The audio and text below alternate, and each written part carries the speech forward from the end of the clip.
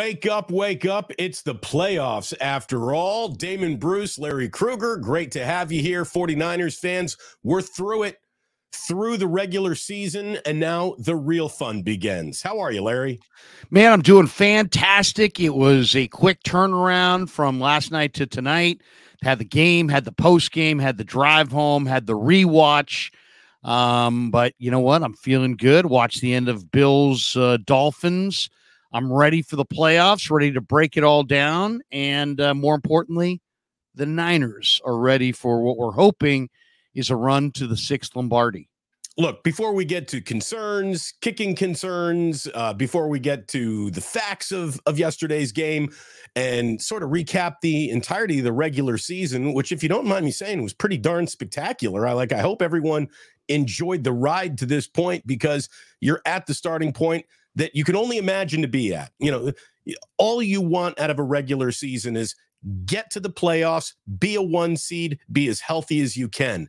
And I really do think that the Niners got all of that going for them, Larry, and that trumps everything. Like, whatever minor concerns you have, they're the concerns that every football team comes up with as they're preparing for a journey through a postseason. But regular season's all about positioning. And then the luck of the regular season hopefully doesn't leave you in a position where your team is so injured that you're not quite who you want to be when the real curtain goes up on that second season. And I think the 49ers are just as ready for their close-up as they have been in the entirety of the Kyle Shanahan era. There's you can talk about all the personnel and the scheme and how it all fits together and who's in shape and who's out of shape. It really comes down to, the one thing that we never like to address, which is there's a little bit of luck and good fortune involved in these seasons. That, the 49ers one year had 20 plus guys on the IR, and we saw Green Bay win a Super Bowl that way, but it's awfully hard to do. And your depth is tested in every season, no matter what. And the 49ers have gotten to this point, knock on wood, relatively healthy, and they're ready to roll. I mean, they've got the number 1 seed. The road to the Super Bowl comes through their house. The NFC does not look like it's a vintage year for the contenders in this NFC this year. But we shall see. The matchups are now set. We know who's going to play who. 49ers do not know their opponent yet, but they've got the rest that they wanted. Yesterday, they sat 7 guys, and then as the anthem was playing, they sat 2 more, George Kittle and Dre Greenlaw. To me, that was the best move of the day, because those guys are indispensable. And Shanahan realizes it and sat them down with injuries. So I love it, because you know what? Those were the 2 guys I worried the most about yesterday as I was driving down there. I'm like, George Kittle only knows one way to play. Dre Greenlaw only knows one way to play. It's all out. And it's bring it on. I'm going to be more physical than you. And they saved them from themselves yesterday. So I think they're in a perfect spot at this point. I don't think you could, outside of, an absolutely perfect health situation, which nobody has, or, a kicker who was absolutely trustworthy, which they clearly don't have. The 49ers are in a good spot right now and feeling good, and should. They should be feeling good about their spot right now. Again, they've earned this luxury that is the bye week. Sunday was a little bit of even though it really isn't a bye week, it's as much of a bye week as you can get out of a Week 18 game. The one surprise start, Larry, I really thought that Trent Williams was on that do not play list. Well, he was on the do not play for more than one series list. He got right out of there after the Niners went down and scored on yet another opening drive, and we'll address that when we get to just the facts. But let's start out with what the mission statement of this team and what this show really needs to be focused on, because, I've heard people, call us excuse makers. We're not excuse makers. We're reasonable people trying to examine why things happen. And sometimes excusing why things happen is part of hosting a show. I think this happened because that happened. And does that make it right? No, it doesn't.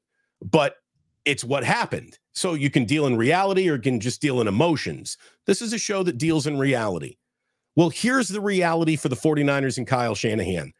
it really is Super Bowl or bust. We've spent this entire season not talking about the Super Bowl because I don't want to pump that, lever. I don't want to pull on it until it's actually time to pull on it. Now is the time.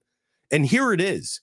And Larry, I don't want to say it's now or never because never's a really long time, but the Niners will never be more set up to go and be successful in a postseason than they are right now. And I really do believe that the next 3 games for Kyle Shanahan, if he is able to coach all 3 games because he's won and then won again, and now you're in the Super Bowl, this is the biggest 3-4 weeks, month of his entire career. I really believe that. And if Kyle looks older at the end of this month than he does today, he should, because this should be the biggest amount of stress and pressure that you can find as an NFL head coach. The Niners have a mandate, and it's really not even from their fans. It's from themselves. It's time to win a Super Bowl. No doubt. And when they got there in 2019, the Miami Super Bowl, which they lost to the Chiefs, they, at that point, were a little bit ahead of schedule. They're not ahead of schedule any longer. And there's some urgency, and I've noticed it. I've talked about it all year. It was noticeable from minicamp on that there's a determination, there's a focus, there's an angst, there's an uneasiness. There's not a lot of smiling going on down in Santa Clara. There's a lot of, we got to get it done. We got to get it done. And that goes from every executive to every coach to every player. And,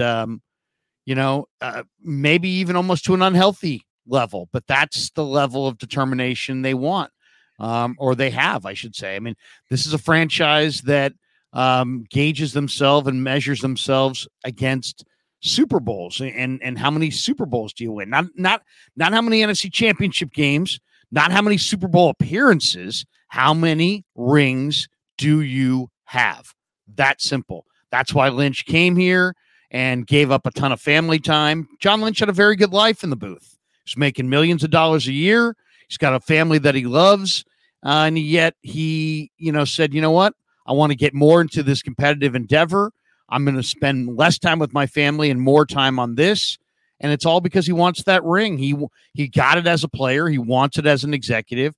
Kyle Shanahan, John Lynch, Jed York will be made men in their worlds if they get the Super Bowl, and there will be a massive void if they don't.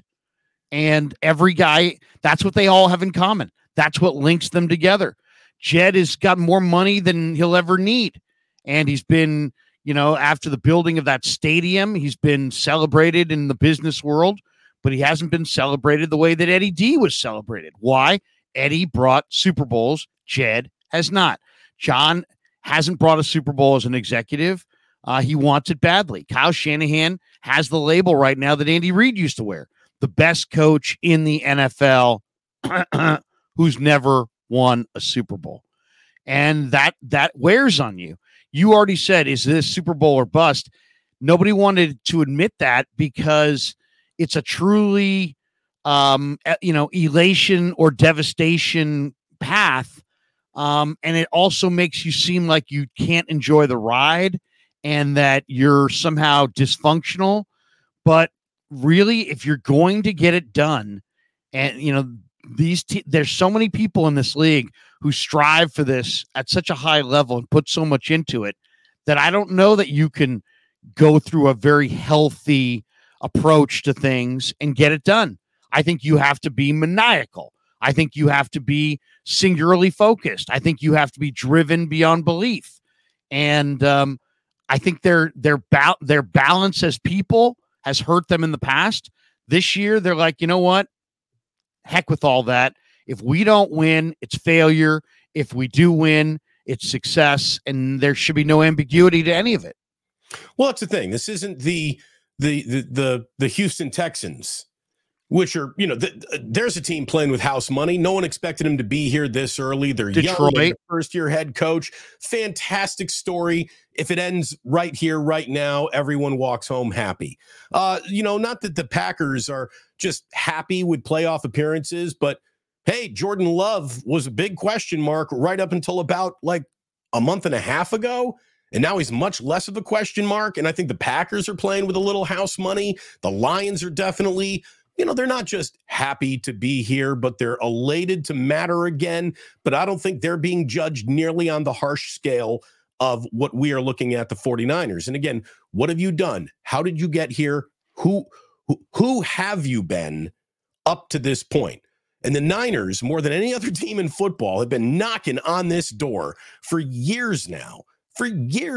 Kyle is a win away from his third straight NFC title game and fourth in 5 years, for goodness sakes. So if that isn't standing on the doorstep of greatness without being completely let in, I don't know what is. So this is it. This is the pressure cooker. This is the ultimate blender that you can be put in as a professional athlete, because nobody brings them to the stands quite like an NFL game and quite like the NFL's postseason. The entire world is going to be watching this, and it starts with a wild card weekend. Larry, you and I will get into the matchups. We'll do a little profile of each team and who we think they are and where they stand in the pecking order. But let's get back to why we're all here, to look at what the 49ers just did in their last game. Sunday was a loss, 21-20 to the LA Rams. Thank God that game didn't go into overtime.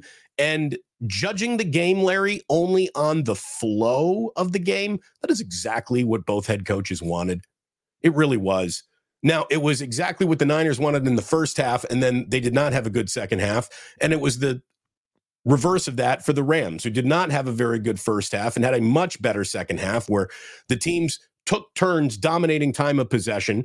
The teams took turns showcasing a backup quarterback for the good of the backup quarterback and for the good of these coaches' reputations and for the good of the franchises being destination places. Hey, you want to send your players here? We're going to take care of them. And when it's time to put a good spotlight on them, we will do that. Players talk, agents talk. And I guarantee you a lot of players and agents were talking about how, Shanahan and McVay yesterday had a couple of quarterbacks that the league is essentially in one way or another given up on, and Sam Darnold and Carson Wentz. And they absolutely took those guys out of the bubble wrap and let them play to the extent that you can let those guys play.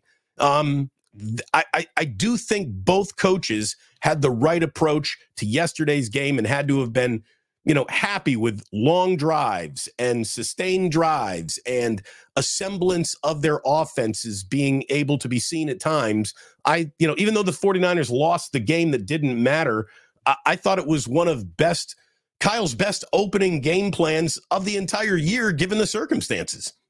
Well, and it's like how many things can you take away? Why don't we start with Darnold for a second? I think that Darnold was Darnold. You are what you are. You play the way you play.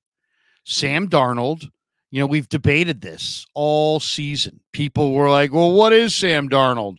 People are like, well, he's got a great arm, and man, he throws the ball well. And other people are like, you know what? He sucks. He doesn't complete a high enough percentage of his passes. He doesn't win games. He turns it over, blah, blah, blah.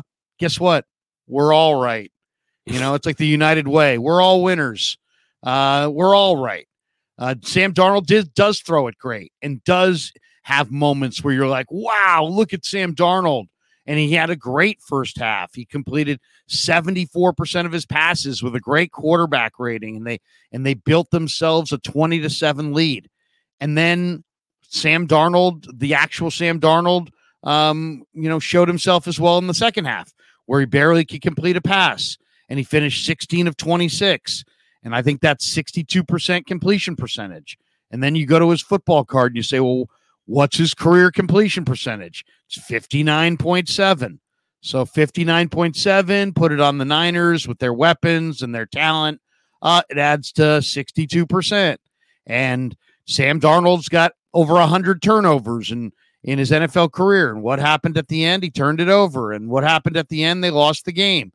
And it's just like, I'm not down on Sam Darnold or anything, but let's just stop pretending that these guys are more than what they are. They are what they are. You play the way you play. Brock Purdy completes 67 to 70% of his passes and wins a lot of games. Sam Darnold completes 59 to 62% of his passes, turns it over more than he throws than he doesn't, and loses games. Sometimes close games, sometimes big. That's what we saw. I mean, that's what Sam is. So I thought that was interesting. And then, I also thought it was interesting to see some of the young players. Jordan Mason again ran for 6 yards a carry and only got 6 carries. And you get in your car and you drive home going, I wonder what Jordan Mason would look like if he got, I don't know, 15 or 20 carries. Would he still average 6 yards a carry?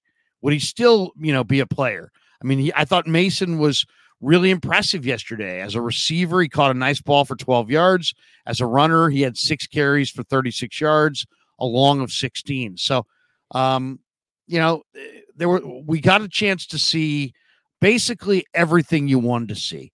You wanted to avoid serious injury. For the most part, they did. You wanted to, somehow get a little rhythm going. You did that. You wanted to win the game. They didn't do that. You wanted to take a look at some young players. You did do that. Basically most of the boxes were checked for the 49ers yesterday. And you get out despite the victory. You get out healthy despite a little banged up knee to Cleveland Farrell. But Larry, you spoke with him in the locker room and you said that there's not a lot of concern on your part there. No, I mean, I walked up to Clee and I said, "Hey man, how's the knee? And how was the play?" And he's like, "It was a non-contact thing. And it just kind of, had a funny feeling on it." And I kind of motioned over the sideline and they quickly were like, come out. They didn't want me to walk on it. So they carted him back to the locker room. And I said, if that had been the Super Bowl, he's like, man, they would have had to drag me out. It's like, so he would have played and continued to play. It was precautionary to take him out of the game. I'm not saying that there's no injury. The injury is legitimate, but I don't think it's a torn ACL. I don't think it's a torn MCL. They'll do the MRI today and we'll get a more concrete evaluation of where he's at. I did talk to him about Robert Beal. He said he was very impressed by the young defensive end. And he said, hey, you know what? Robert Beal may have to step up for a week or two. So it sounds to me like it's not a career ender, but there's a chance he doesn't go in that first divisional round playoff game, and they'll play it from there. But we'll have to see what the MRI says, because sometimes guys feel one way, but the MRI indicates something else. But yeah, based on our dialogue, I would say Clee felt like he could have stayed in the game. That's good. Well, that means his season's not over then, because you don't give off that vibe. Like, I could have kept playing if you have some real structural damage to your knee, and a player knows right away when that happens. So good news on that front. And, Larry, you're right about Sam Darnold. Kind of is who he was advertised to be. Moments of this looks really good. Other moments of, okay, now I know why you're a backup quarterback. And that might be the path for you going forward. I don't know if the NFL is just going to throw open its doors and say, here's our bridge quarterback. We're going to bring in Sam Darnold to get us to our next search for a franchise guy. Or maybe he does fit that bill somewhere. But I thought that Carson Wentz was really the surprise of the afternoon, because Carson Wentz has been a long forgotten about, easily discredited, nobody believes in him anymore level of quarterback, after for a minute there looking like he was going to lead the Eagles into their era of greatness. He really burst onto the scene, looked like an MVP candidate. I don't think this guy's ever lost to the 49ers. 4-0. No one calculated that when we were thinking about this game, because nobody even thought Carson Wentz was on the Rams until you look, oh yeah, they signed him like a month ago. So here he is. And he kind of looked like Carson Wentz at times. Big arm, can absolutely throw a dart, a laser, tight window throws. He can also have balls get away from him. He was the leading rusher, not just for the Rams, but in the game. He carried the ball 17 times for 56 yards. And I think on a number of those, Larry, he's just calling his own number, thinking, I'm a big guy. I'm going to go ahead. I'm just going to pick up this first down. I don't give a shit. I got nothing to lose. I'm playing backyard football today. And it was good enough to get the Rams into the win column. I love this kid. I don't know what the heck's going on with his career, but I've always liked him. As I said, he's 4-0 against the 49ers. He started now. It was his 93rd NFL start. He's beat him in Philly twice. He beat him in Indy during the atmospheric river game, if you remember that. And then he beat him yesterday. And to me, the surprise of the day was how often and how well he ran. He's not that great of a runner, but he picked his spots. He played with urgency.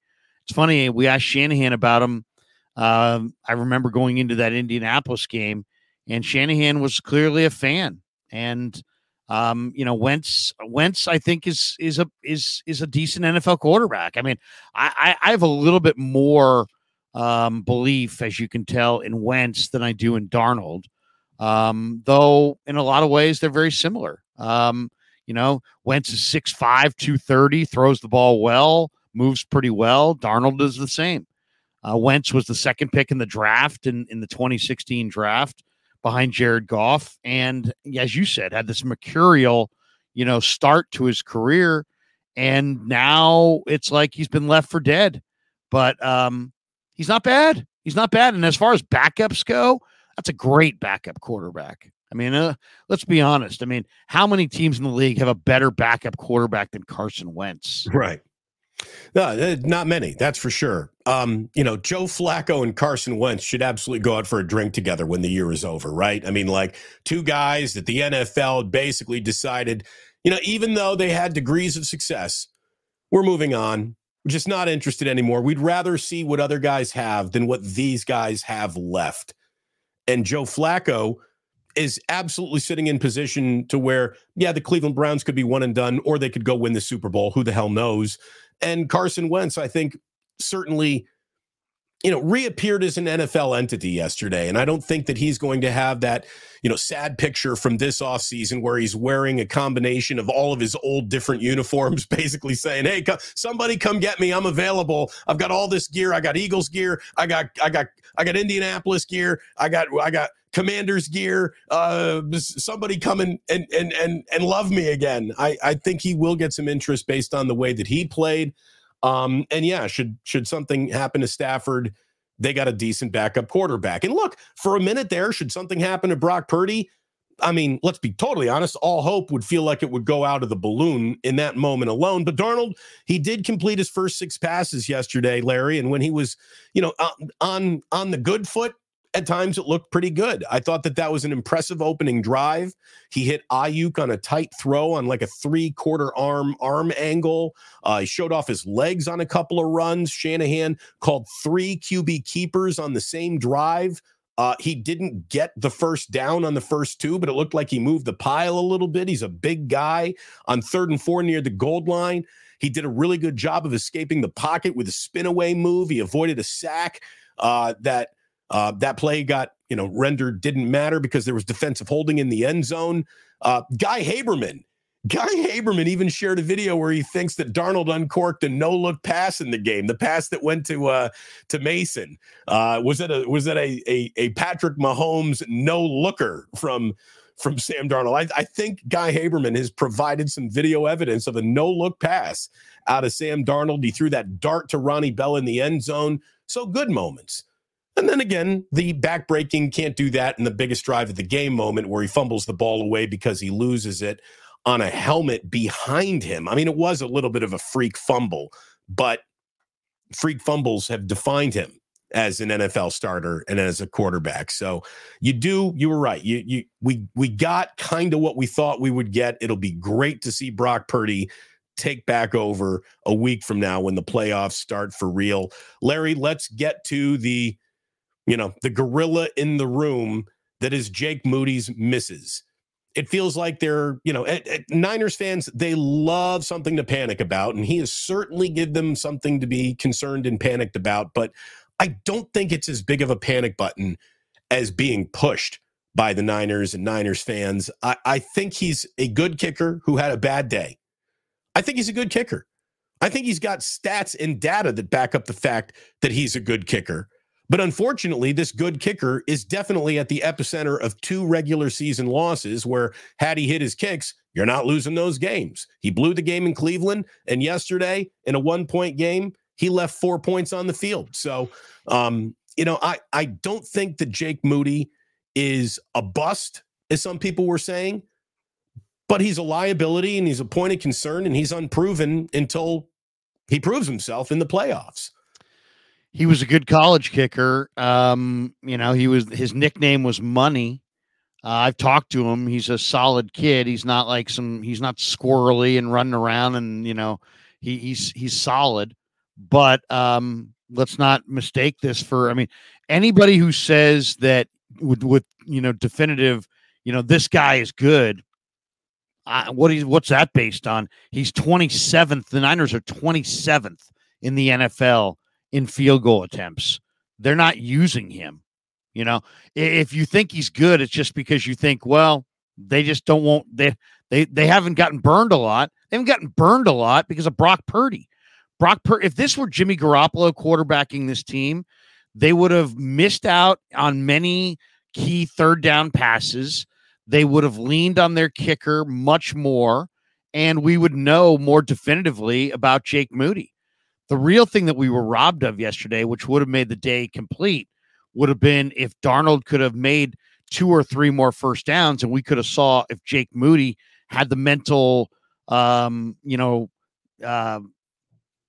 the word I'm looking for? The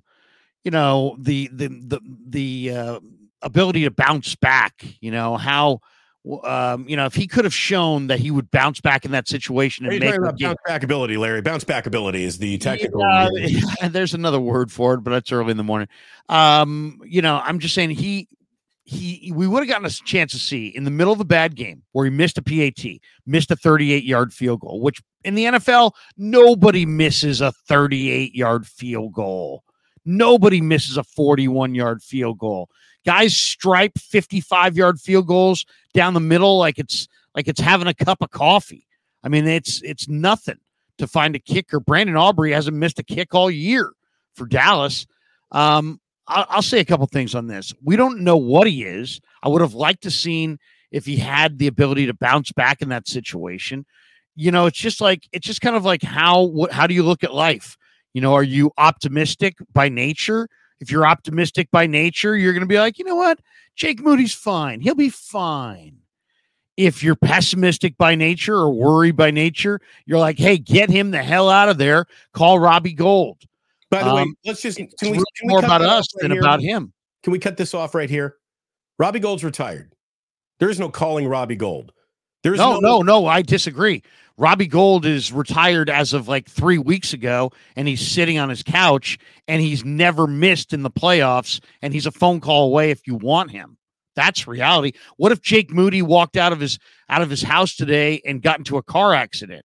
What would they do? They would call Robbie Gould, whether he's retired or not. So it's all about, we're not really talking about, well, they can't go to Robbie. No, they absolutely can go to Robbie. It's just a matter of feelings and how do they want to play their hand of cards. Now, Shanahan was asked about it in the post game, and he said, no, we're happy with Robbie. He's made a lot of kicks. Yeah, so it doesn't sound like they're going down that road, Damon. But and I know, Shanahan's reaction to the question about him missing, he's like, yeah, well, that's the job, man. You got to kind of make the kicks.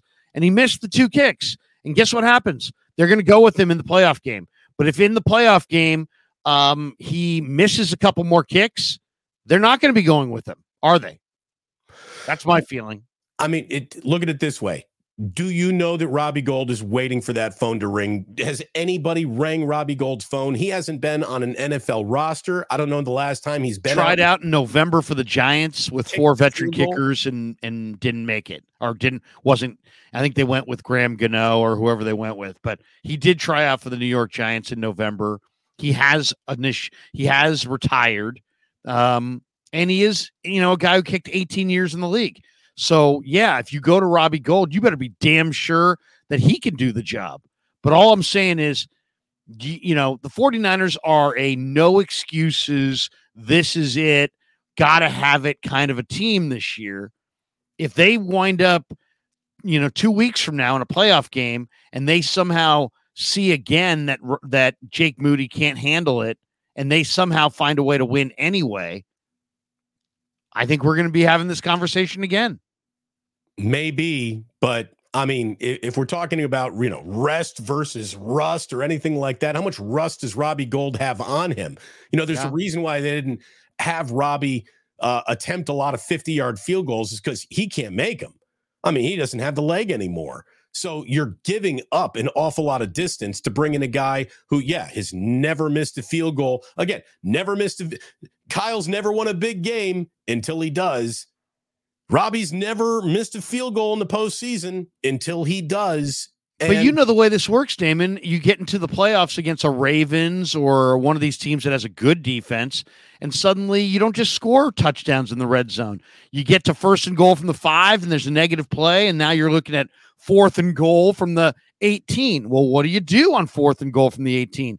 You got to kick the field goal, and you got to make the field goal, or you're going to wind up losing the game. Right. And that's the spot they could be in. If they don't have him on a private plane being flown to Santa Clara today, I just don't think it's going to happen. I really don't. I think that ship has sailed. And I think you're probably right. I also think that this team doesn't want to walk up to a 3rd-round draft pick and annihilate his confidence a week before the playoffs start. You know who's never also, I say what you want. Jake Moody's never missed a postseason field goal. There you go. Yeah, but Damon, here's the thing, and here's the soft side of the Niner fan base. I saw people yesterday on Twitter saying this. Well, it was a cold day. It's California, for crying out loud. It was a little windy. Did you see the Patriot game yesterday? Right. This is the weather in January. Now, the road to the Super Bowl's in a dome, and the road to the Super Bowl comes through Levi's. So there'll be no Green Bay this year. There'll be no snow games and that kind of thing. But this is January weather. If you can't make a kick with no pressure in a Week 18 game, you can't make a PAT with no pressure in a January game that there's no pressure at home. How are you going to do from 48 with the season on the line? I mean, that's really the question. I mean, there was no pressure yesterday, and he missed both a PAT and a gimme field goal. All right. He's cost them 2 games. And, Damon, you can make an argument. The 49ers lost 2 games this year because Jake Moody could not make totally makeable kicks. Not long kicks, makeable kicks. That's not revisionist history. That happened. I agree with you. You'd also have to agree with this. Up until that point after touchdown that he missed yesterday, he had set the NFL record before they had even moved the point after touchdown back for consecutive point after touchdowns made in a rookie season. He had hit, 60 in a row or whatever the number was. And he hadn't missed a field goal since October 23rd against the Minnesota Vikings until yesterday. I mean, I'll say this. I think there's some recency bias that is attached to this overwhelming concern that is, oh no, we got the wrong guy. This is going to sound crazy. Roll along with me. Had he hit the field goal, had he not pushed it right, there's not a single discussion of Robbie Gould needs to be added to this football team right now. Of course. But if my mother had, she would be my father. I mean, come on. I mean, it's like we can play that game forever. Right. But I understand where we're having the same conversation that everybody's having. This conversation, you and I have had a lot of high level conversations, but this isn't one of them. We're, this is the same conversation that is being had everywhere. The bottom line is you can make your points. I can make mine. When the conversation's done and we're done flapping our gums, the reality is the same. It's a concern. Yes. And with the 49ers, because of how good they are in every phase, it's a primary concern. That's all. Yeah. No, I think the 3 glaring that could haunt you is guard-to-guard protection, the kicker, and the return game. Those are the 3 incompletes. Now, hopefully, the offensive line answers the bell and plays better, and that takes care of that. Hopefully, We see Brandon Ayuk and Debo installed on special teams to a point where we're not worried about Ray or Ronnie Bell making a mistake, and that takes care of that. There's no real way to take care of the kicker unless you make a change, which I just do not see the 49ers. It's not in their DNA. It's not in most football teams' DNA to do that at the end of the year, to add someone now as a full-time replacement for a kid you drafted and has had statistically a pretty good year for a rookie kicker. I don't think, I think it's a sports talk radio segment more than it's a transaction the 49ers are going to make. Oh, I hear you. And True Blue, by the way, Jesse says 600 plus people, more like 900 plus people, only 139 likes. If you're one of the almost 900 plus people in the room, hit like and boost the stream. And hopefully we can take this over 1,000 this morning. Larry, so they're just looking at your page over here. We're at almost 200. So you put it together. We've got over 1,000 people watching right now, and we appreciate everyone. And again, welcome to Niners Wake Up. It's great to have you here. Please hit like, subscribe. Memberships available to both channels, and Larry and I are going to be walking hand in hand, hopefully with you through the Super Bowl.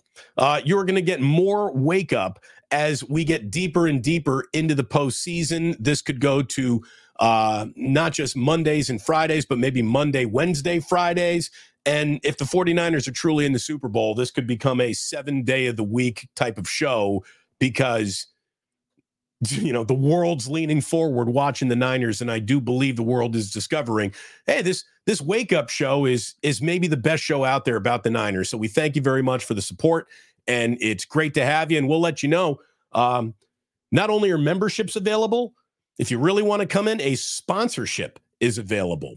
And we are still looking for a title sponsor, and maybe that could be you, your company. No matter what your business is, if it aligns with us, we have a price point that could possibly align with you and give you more exposure than any other show or certainly any radio station in this market can do for what we'd be asking. So think about that. Larry, I know you and I have been talking about, we want to add a sponsor. It's a little late in the year to do it, but again, the massive audience is about to lean in more than ever.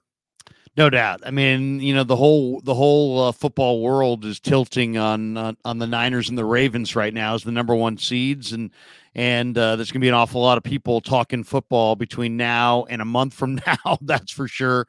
And of course, the Niners are never dull into the offseason. They'll be armed with this year with a first-round draft choice, and there'll be a lot of things to talk about. Hopefully, a Super Bowl championship to talk about. So there'll be a lot of traction and a lot of meat on the bone, and we'll probably continue this show into the offseason as well. True Blue Forever Eva says Moody nailed 84% of his kicks this year. Gold was a career 86.5% kicker. No, I get it. I understand. Here now, Rich Alexander says that you're wrong. Let's not focus on that. I don't know what Damon's necessarily wrong about. I would disagree with that. But he says, I've been concerned all year about Moody. He has never made a pressure kick. And I would say, if I had to agree with somebody, I might agree with Rich there. Can you think of the most pressure-filled kick of the year for Moody? He missed in Cleveland. He missed the biggest one in Cleveland. And yes, was there a pressure kick all year? I mean, they're all pressure on some level, right? But I mean, was there a kick that you're like, man, they got to have this one, and he made it? No, it doesn't stand out as it's now or never field goal, gots to have it field goal, and he does it. The biggest kick of the year, that Cleveland game, the straight up game winner, he missed it. There's no doubt. He missed that kick. 41 yards out, too. It wasn't a 50-yarder. Yeah. And dude, he pushes things. It's right. It drifts right. He's got a little, that's not a hook. What is that? A slice? He pushes things to the right. I feel like you ever bring a little kid bowling and you see that their ball it drifts right? Like, maybe that's the solution. Maybe we should ask Kyle. Should I ask him on Wednesday? Kyle, is there any chance for Jake's field goals that we could do bumpers? Well, that or like a funnel. Could we move him over 2 planks? Could we just move him over 2 planks? If everything's going right, let's just start a little bit more to the left and we'll get more back down the. I don't know. Maybe it's like a natural motion on his kick. I don't know, but he's not bad. Here's the thing. He's not a disaster. He's not a bust. He's not, the Tampa Bay Buccaneers drafted this kicker in what round? And look at who he is. And now he's out of the league immediately. He's not one of those. Right. No, I know. He's not one of those. I've talked to him a couple times. He's solid, man. He's a solid guy. He's not squirrely. He's not nervous. He's not looking over his shoulder. He's relaxed. He's calm, but he is a rookie. And this is an awful lot riding on a rookie. And maybe this is not even a Jake Moody conversation as more as Dusty Gold's point here, Damon. He says special teams overall is a concern. Especially if you get into a game with the Baltimore Ravens again. The Baltimore Ravens, are maybe the best special teams team in the league. That's John Harbaugh's background, and coaches' personalities really do funnel through a locker room through strategy. And I think there are a ton of examples of that, by the way, in the NFL's postseason when we get to looking at it all. But look, what can we say about Jake Moody that isn't as simple as this? Don't miss any more of your kicks, kid. That's it. Jake Moody, you will never be talked about as a guy who doesn't make his big kicks if you just make your kicks going forward. That's it. He's the guy who might miss the field goal until he doesn't. And then he's the guy who didn't miss the field goals. I will say this, enough of this drafting kickers on day 2 of the draft. Let somebody else be the person who does the team that does that. I mean, history shows that you can find kickers after the draft. You can find them in the 7th round. No more drafting kickers high. Right. I mean, come on. Get Sebastian Janikowski. You should have probably gotten another corner. And look at all. Sebastian Janikowski was a capital G great kicker. He kicked for years and years and years. Didn't affect the Raiders' ability to compete or win games almost at all. It really didn't. That's the thing. The team was so incomplete, but they had a great kicker. So what? It should be for a directly affecting the scoreboard position on the team. It's one of the least important positions on the team, or most replaceable, or most guys standing in the line who can probably get the job done. But if at the same time, if it were all that easy, we wouldn't be talking about Jake Moody. Look, it is. Somebody said pick up Morton Anderson. Look, it is unfortunate that Robbie decided he was kind of donezo with the Niners when they were still in their Super Bowl window here. But that's the way that cookie crumbles. Well, wait a second. It's going back. Was he done with them, or was they done with him? That's a fair question, but for a fact, Larry, he never loved being a 49er the way that you love covering the Niners. Like, it's just. I interviewed him late last year, and he said he loved being a 49er. Told me that he never enjoyed his time more. But he does live in Chicago. He does have 3 boys. He was living out of a hotel here. Yeah, if you're renting hotel rooms, that's all we need to know about how much you really love it. I mean, come on. But it's like buying a home in Northern California is a major move, major commitment. Right, you're putting down roots. Multi-millionaire. He's a multi-millionaire. He could have done anything he wanted. But I'm not saying he didn't. It wasn't like he was staying at a friend's house with a duffel bag. I mean, he had a place here. I mean, it wasn't like he wasn't committed. I mean, he loved it. He said Shanahan was the reason he came. He loved the atmosphere. I mean, I had a great. People can go check it out. I did the interview on YouTube. It lives forever on my page. You can go watch the interview I did with Robbie Gold last year. I'm gonna go, Larry, I'm clicking out right now. I'm gonna go watch your Robbie Gold interview from a season ago. That sounds good to me. He's a solid guy who loved being here. I don't know that. I think, to me, Damon, if you said why was Robbie not here, because they signed Javon Hargrave to a big money deal, and they needed to find cap room to compensate for the money they were paying Hargrave. And Robbie, it was much easier to go with a rookie kicker on a rookie deal than pay Robbie the $5 million that he wanted. Simple as that. Sure. But then when it's revealed that you now got like $35-40 million worth of cap maneuvering space because of other moves that were made in subsequent transactions, they didn't circle back to Robbie and say, hey, come home. They didn't. I don't know if Robbie picked up his phone and said, will you bring me home? Yeah, but, here's the question. And if you just the Niners are 27th in the NFL. They're 27th in the NFL in field goal attempts. Well, do we know that Jake Moody's the guy, or did Brock Purdy, was he so good in the red zone that we basically were fine with Jake Moody because Jake really didn't lose that many games this year? Why?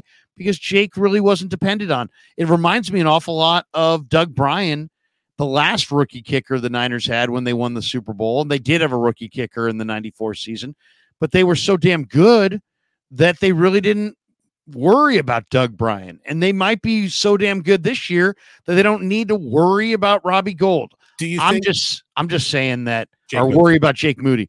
I'm just saying that, you know what, man, if this season goes up in flames after everything and all the man hours and all the dedication because they decided to go with a rookie kicker and the guy who they had, who's sitting on the couch, who's 39 for 39 in the postseason on PATs, 29 for 29 in the postseason on field goals, and they just opted not to pick him up because, I don't know, feelings. They're going to open themselves up to criticism if they fall short because of the kicker. Can we agree on that? Of course. Well, it's an easy thing to criticize because everyone can see. Make good, miss bad. There's nothing to interpret, you know? Right. I mean, there's no ambiguity. Right. It's like you either do or you don't. And yesterday he didn't, and that's why we're talking about this. I don't think that he has been because the offense was so successful, a massive problem has been hidden in plain sight this whole time. I don't think that's who he is. Maybe I'm wrong. I've been wrong about things in sports before. I hope I'm not. You're an optimist. You're an optimist. But I'm not. You know that. I'm not some pie in the sky. Well, no, I'm not saying you're a pie in the sky, but I'm just saying you're taking the optimistic approach. There's another person that could say, hey, look, they're 27th in the league in field goal attempts. This guy is totally unproven. They've asked him in a couple games to be the difference, and he's fallen short.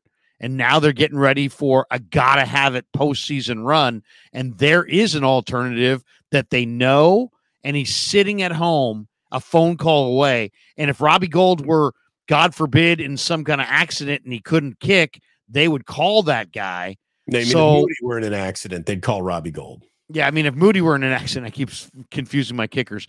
But if Moody were in an accident, they would call Robbie Gold.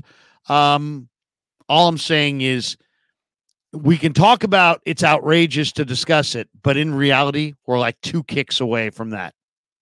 If he misses 2 kicks in the first playoff game and the Niners get by, do they stay with him? I don't know. I mean, that's what I'm saying. That's what I'm saying. Yeah, but again, it's razor thin margins here.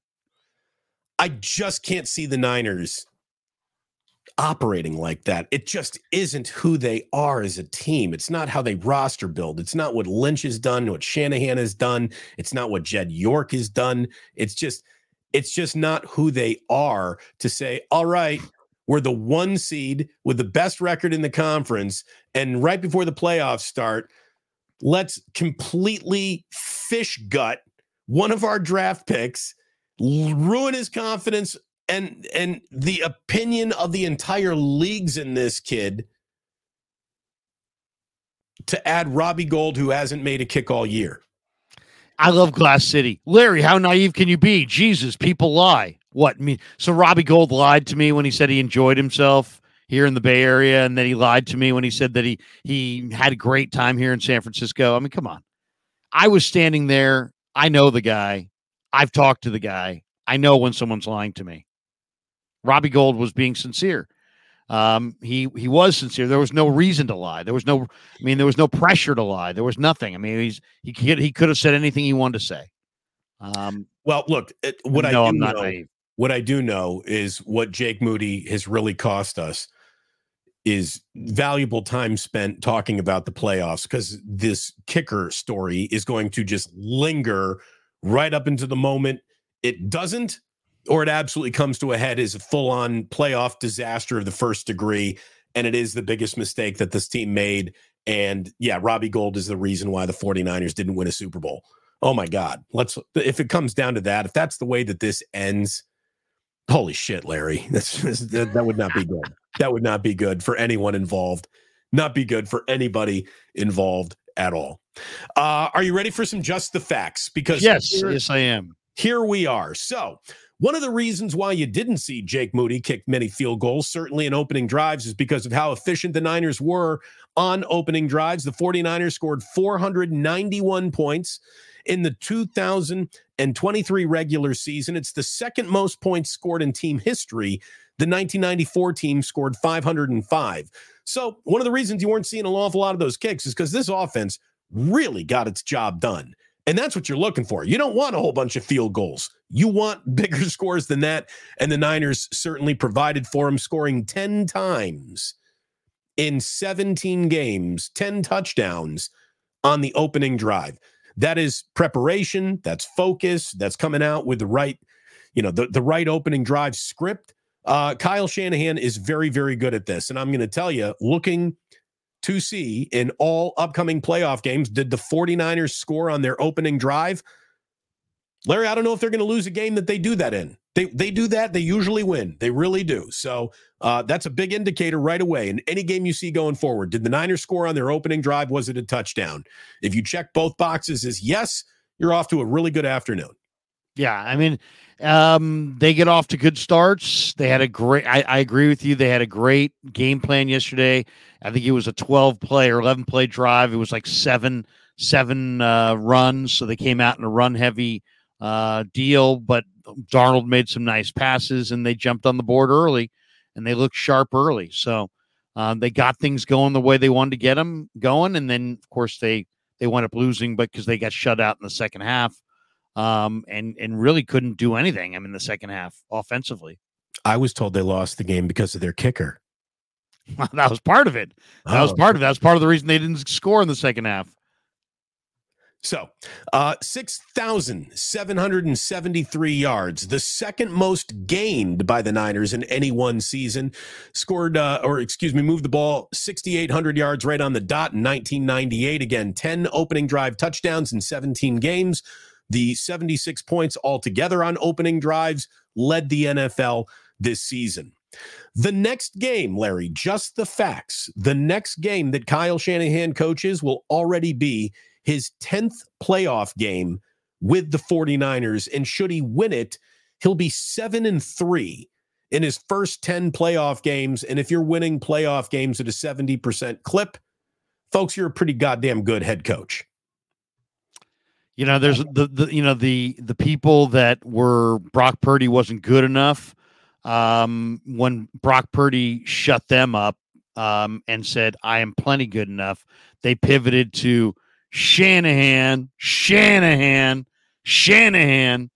Yeah, and tell me who you'd rather have. I'd love to hear. I'm all ears. Who do you got? Well, again, the guy's 1-1 and has a great playoff record. His offense produces points. They've been now in 3 of the last 4 NFC Championship games. He hasn't climbed to the top of the mountain, but those same people that are saying Shanahan, were saying the same thing about Andy Reid. And I think Eagle fans right now would trade Sirianni for Andy Reid in a heartbeat. Yeah. Mickelson, he can't win it. Oh, never mind. He's won several majors when it's all said and done. There is always that guy who is the best to have yet to done it. Look, what I'm basically saying is if you need to see the mountain climber at the very top of the mountain before you can even admit this guy's pretty good at climbing mountains, you don't know as much about mountain climbing as you think about. This guy knows what he's doing. Kyle Shanahan is a very, very good coach. And again, if you are going to give Brock Purdy nothing but demerits, how can you in the same breath be saying, and Kyle's a bad coach? That doesn't line up.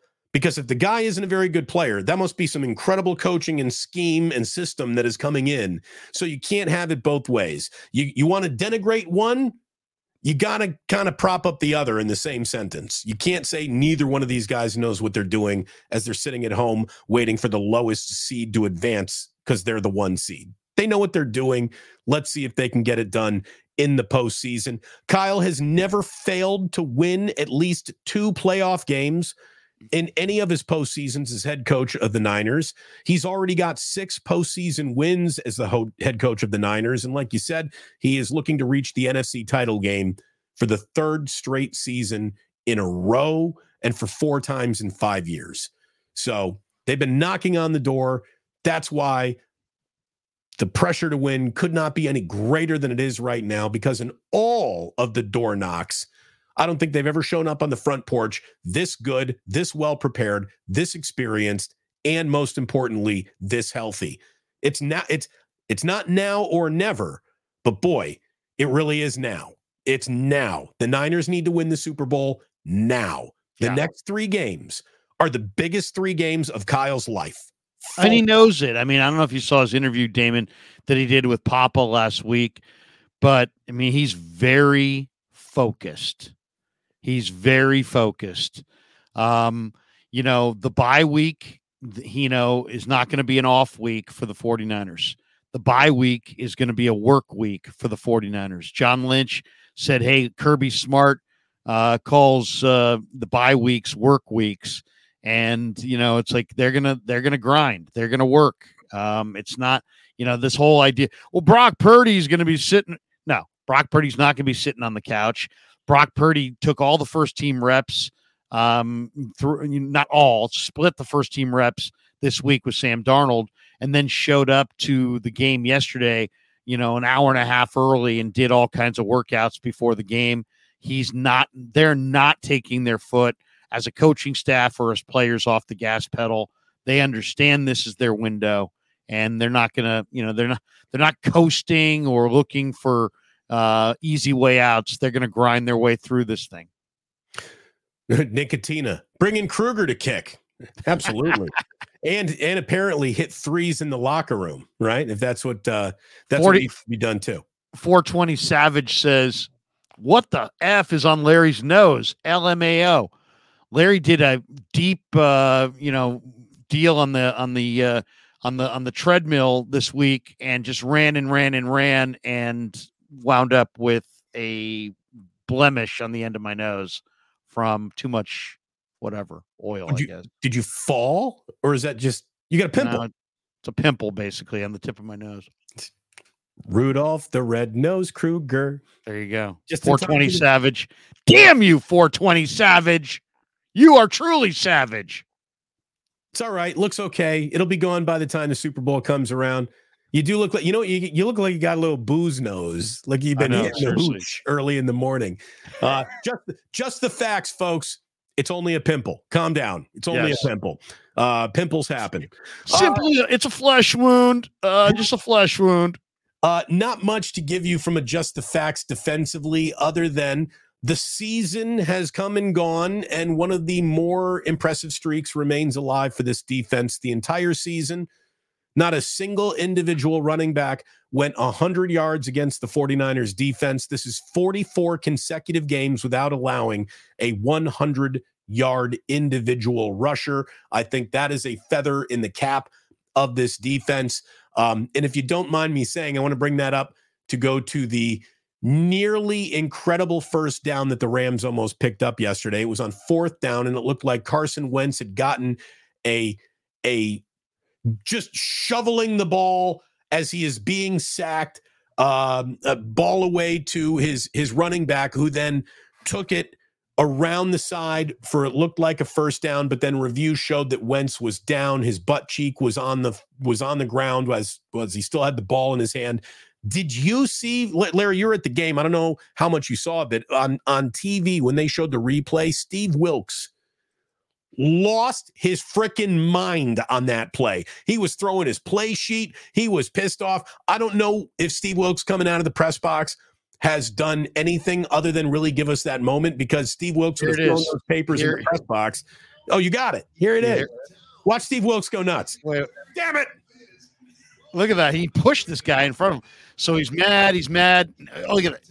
I mean, and that guy gets pushed a little bit. What did that guy do? Steve Wilkes I like Steve Wilkes with the Jordans. Look at that. The angry flex at the end of it, too. Steve Wilkes is one of my favorites, man.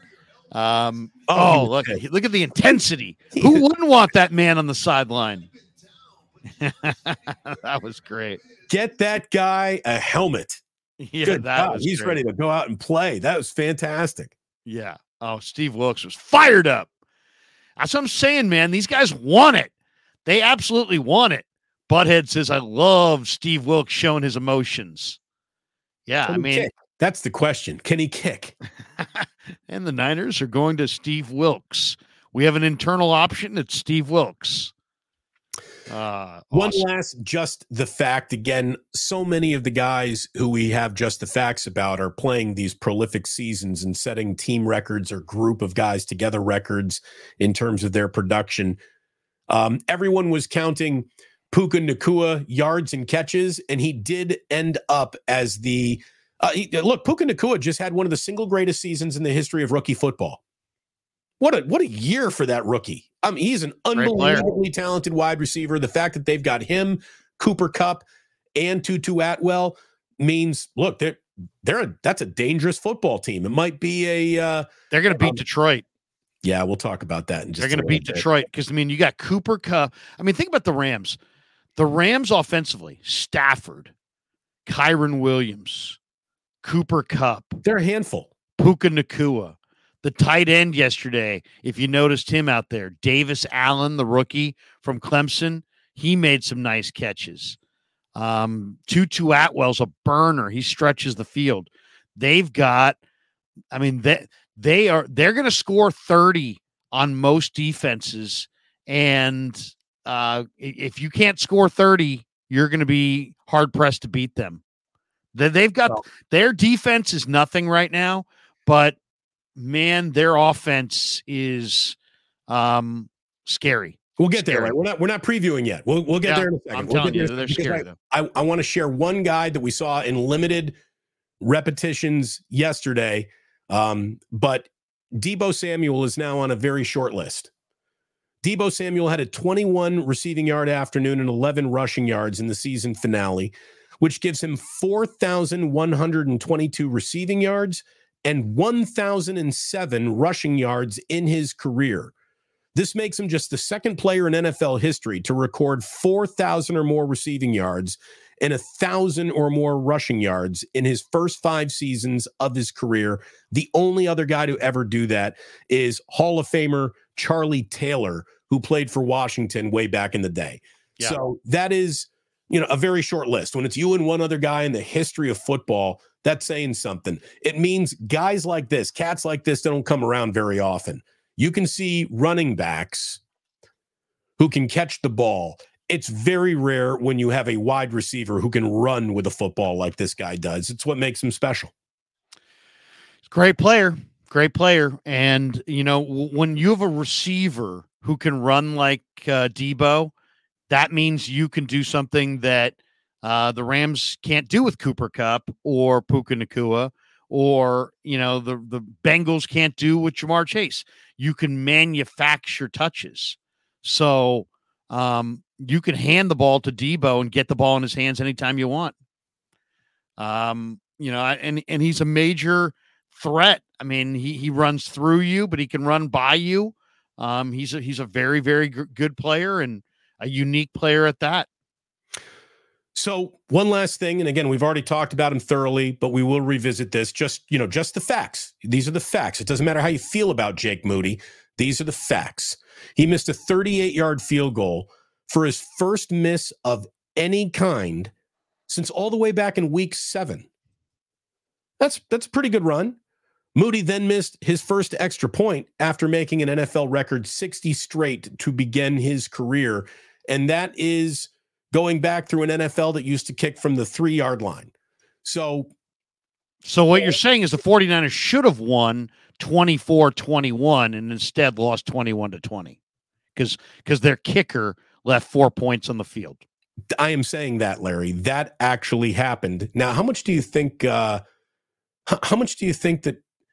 well, no, of course they wanted to win the game because they want to avoid going to Dallas. But I thought going for that 2-point conversion was just Sean McVay saying, yeah, there's going to be no overtime today. The worst thing in the world would be going to overtime and then somebody getting hurt in overtime. I'm going to go for the 2-point conversion. We make it, great. We're going to Detroit. We don't make it, I don't fucking care. We're just not going to overtime. I asked Shanahan after the game, too. I'm like, how did you feel when McVay went for 2 there? And then I asked him, hey, did you guys have an agreement? Did you guys talk before the game that, hey, we'll and it was probably more on McVay, to be honest, because the Niners had nothing to play for, where the Rams had something to play for. So the Rams probably should have. It was on McVay to make that call because they were the team that had something on the line. And I'm just glad that McVay did it. Went for 2.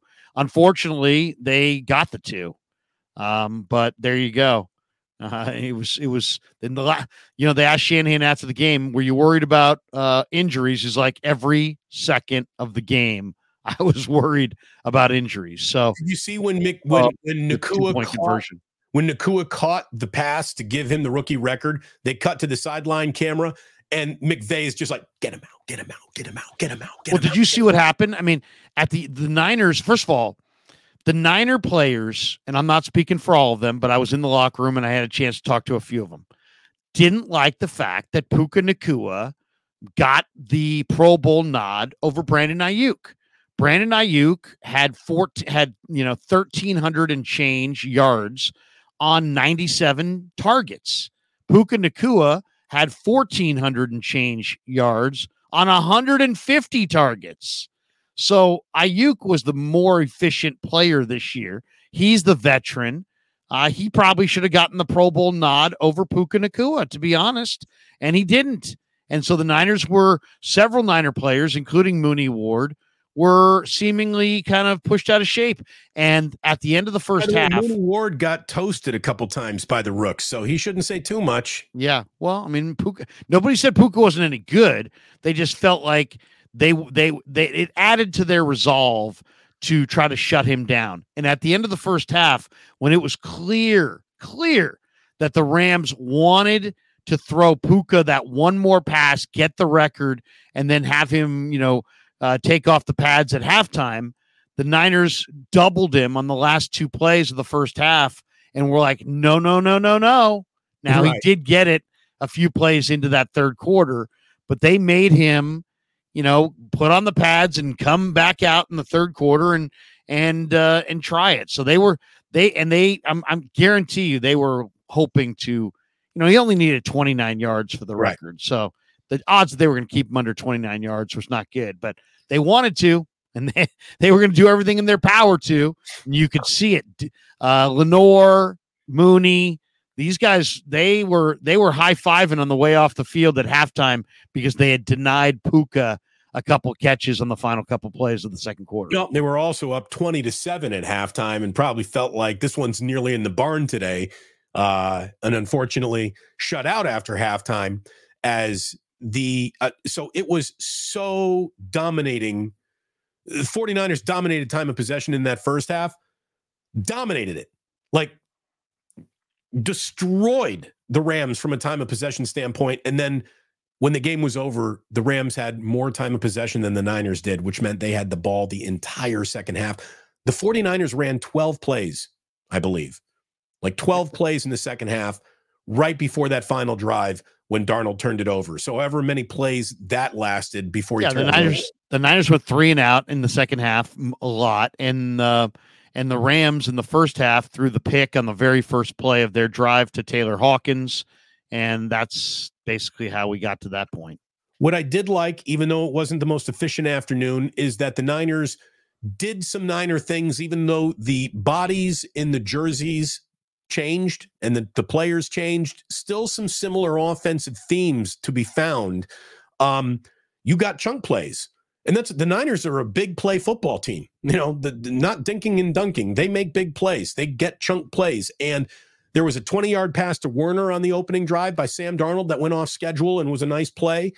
Jordan Mason with a 16-yard run up the middle in the early second quarter. Elijah Mitchell ran over Witherspoon coming around the left side. He picked up 14 yards. Chris Conley's first catch of the season, that went for 48 yards. So they were still picking up some big chunk plays and looked like the Niners, even though the names and the name plates had changed. It still looked a little Niner-ish at times, and that's good. I mean, that's what you want when your backups come in. You have something that is similar to when your starters are out there. So I thought there were some good moments in a day that actually, didn't end up the way you wanted it to, but I really did think that it was one of the best executed game plans of the entire season. When you factor in the plan is an awful lot of our best players aren't playing today. Well, and if you look at the stats coming into the game too, 49ers points per game, third in the league. 49ers total offense, which is yards, second in the league. 49ers rushing offense, third in the league. 49ers passing offense, second in the league. 49ers offensive possession average, third in the league. I mean, it's like every category. There's only one category the Niners are not top 10 in, and that's pass defense. Every other category, they're top 10 and in almost all cases, top 5. Well, top 3. And I think that you can even say that the pass defense that's a number skewed to the fact that teams give up running on this team. They're playing from behind. They're playing from behind. And they just abandoned the running game in the name of we got points to make up. We got to score quickly. So I think that number is a little skewed. The Niners are a better pass defensive team than maybe their NFL ranking would indicate. How about this? I was worried about this secondary coming into this year. I'm really not that worried about the secondary going forward, Larry. Even with the season-ending injury to Hufanga, I thought that was going to tilt me to now I'm worried about it. Not really. Well, not. I mean, here's the thing. And there's no way around this at this point. They have some older players that they wanted to lean on. They brought in Jason Verrett. He's hurt. He's done for the year. He's done. I mean, Jason Verrett, God bless him. His body cannot take football. Yeah, he's done.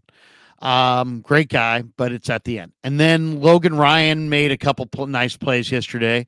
But ultimately, here we are. It's January the 8th. And the 49ers are going to have to lean on 5 very young DBs. Demo Lenore, Ambry Thomas, Jair Brown, Samuel Womack, and Darrell Luter Jr. Those 5 young DBs, all in year 1, 2, or 3, are going to have to step up and play some ball. And there's no way around that. So there's no cavalry to call. There's no reinforcements. Nobody's coming off the practice squad to help. There is no veteran at all that's going to be able to help them. They have drafted 5 DBs, and those 5 DBs are going to have to play. And Womack got burned a little bit yesterday, and Luter's barely played. And Jair Brown's coming off an injury, and but those 5. That's one of the keys for the 49ers. Is those 5 DBs have got to play ball under the pressure of January football. We're going to find out if they can do it. This is why we go through a regular season to get to this point. The fun in a lot of ways is over, and in many more ways it hasn't even begun yet. I mean, here it comes. The most high leveraged corner of the high roller suite is where the 49ers are sitting in the corner table. So let's do it. And let's talk about this wild card weekend, Larry, and how it might all shake out. Again, welcome to Wake Up. Damon and Larry with you. It's great to have you here. Go ahead, hit like, hit subscribe, support both of these channels. Super chats are certainly welcome. Memberships are available for both of our channels. And let me go ahead and show everyone what a professional I am. And I will mute my phone. I can't believe that just rang. I'm so embarrassed. I'm so sorry. Well, you're like a teacher with office hours. So sorry. By the way, Eric Hernandez says, New York style sausage still a sponsor, Larry? Just bought some at Costco. Yeah, great. Thank you, Eric. Thanks for supporting New York style Italian sausage. They are one of my sponsors, as is Pig and a Pickle, the best barbecue in Northern California. Marin Auto Glass, Underdog Fantasy, and Mojo Fantasy. they're all sponsors, and we have a brand new sponsor we'll be announcing this week, and we're hoping to have a brand new sponsor of this show, Wake Up, with Damon and Larry, to be announced as well. And if you would like to be a sponsor, as Damon mentioned before, feel free to just contact Damon or I. And, there's not a lot of ambiguity to any of this or a lot of complexity to it. If we're mutually beneficial and it fits, we'll go forward. If it's not, then you know what? We part as friends. But if you're interested in having your company's, brand being grown through the growth and viewership on this show, we'd gladly discuss it with you. So give us a call. Let us know. In front of millions of eyes. That's what we got going on here. What is going on? How come this is not officially? What do I got to do? Oh, maybe it's the wife. Maybe Jack's got to go and he's upstairs and needs help. By the way, Jack and Ozzy crashed the end of my post-game show yesterday. So if you'd like to see the boys, you can go ahead and watch the end of that show. But anyway, look, let's talk about this NFL playoff schedule. First round bye for the 49ers, then the divisional game will either be on January 20th or 21st. We don't know who and we don't know when, but clear that weekend, January 20th or 21st is when the 49ers will be playing their divisional game. Wild card weekend gives us 2 games Saturday, 3 games Sunday, and a Monday night football game to wrap up the wild card week. It starts Saturday at 1:30 West Coast time with Browns at the Texans. The Texans are always in that early Saturday window, and they are once again.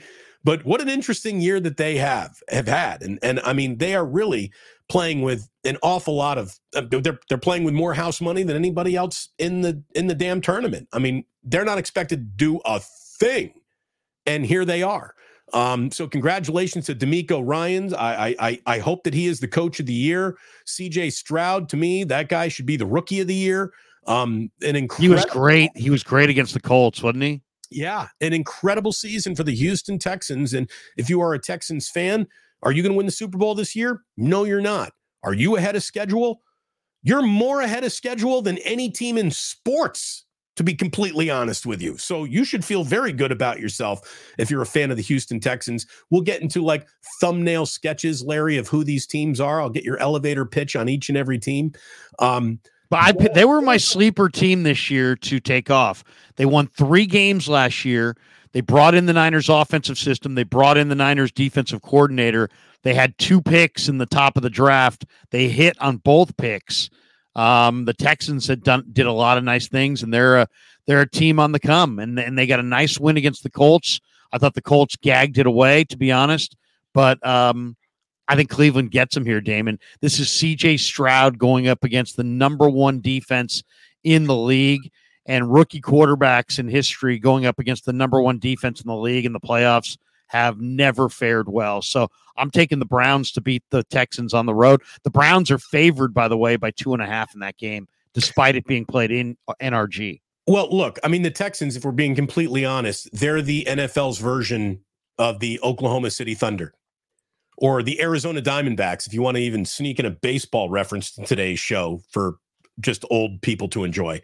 But it really is. Like this is a team that is so ahead of schedule. No one expected them to be here, and they are. So congratulations to them. The Browns, meanwhile, Larry, you're right. They're probably going to win that game. And what might happen is like as wide of a window as you can find. If you're telling me that the Browns actually, because the magic went out of Joe Flacco's bag of tricks and CJ Stroud and that young Texans team figured it out, like, I believe you. I could see them winning that game. It's not out of the realm of possibility in my mind. Browns do turn it over. They throw a lot of picks. Larry, they could be a disaster or they could be Super Bowl champs. Like, that's the window that the Browns are operating in right now. They could absolutely be one and done, or they could win the whole damn thing. They're a really, really, really weird team, weird season, very good defense. The fact that they have shown up in the postseason, given who they've lost, going back to Nick Chubb all the way in week 2 to Deshaun Watson, and they might be better off without Deshaun Watson. By the way, I was told. Oh, maybe. Yeah. No. Well, here's the thing. I was told that there's a nickname that they use in Ohio for Deshaun Watson that I had never heard before it was referenced on my postgame show last night. Larry, his nickname is Groper Cleveland. Groper Cleveland is one of. I mean, it's look at the Texans too. Nickname since Ron Mexico. That is awesome. That is awesome. Groper Cleveland. I mean, Erwin Kwong says the Texans are very lucky. They moved on from Deshaun Watson and they get C.J. Stroud. Imagine that. They had the dark cloud of Deshaun Watson's weirdness all hanging over him. They get out from underneath Watson. They wind up getting C.J. Stroud, who's such a great guy that the media there voted him like the most cooperative media guy. I mean, you can tell that kid is just really, really solid across the board. Did you ever hear him talk about his father who's imprisoned? And no, I haven't. Oh my God. So he grew up with his dad behind bars, like his entire life, basically. Wow. And, that's overcoming odds, man. It's overcoming odds. And the way that he spoke about it was just with so much humanity and maturity and understanding also that criminals indeed need be punished, but not forgotten. Like it was like the CJ Stroud's a real deal, man. I'm impressed. Well, so much for that H2 testing that he bombed, right? Yeah. That test is never going to be given again, or nobody's going to put any credence in that test going forward. This kid's amazing. And he had several incredible plays in that Colts victory over the Colts. And imagine what Houston would be if they hadn't lost Tank Dell. I mean, they lost Tank Dell, who's a terrific young receiver. But Houston's coming. This isn't their year, but they're coming. Yeah. No, it's, how'd he do on the Wonderlick? Dude, Wonderlick my balls. He's a player. That's who he is. He's good. So that's a very interesting first game, followed by Dolphins and Chiefs. Oh my God. What are the Dolphins even doing in this game, right? I mean, you want to talk about gagging away the end of your year? I mean, the Miami Dolphins. Not only that, they lost Bradley Chubb and Jalen Phillips. They have no more teeth on their defensive ends. Their defense is not the same as it was. They went from possible 2 seed to on the road at Arrowhead. They went from home game to you're going to Arrowhead. That is a huge wrong direction for this team to be moving in.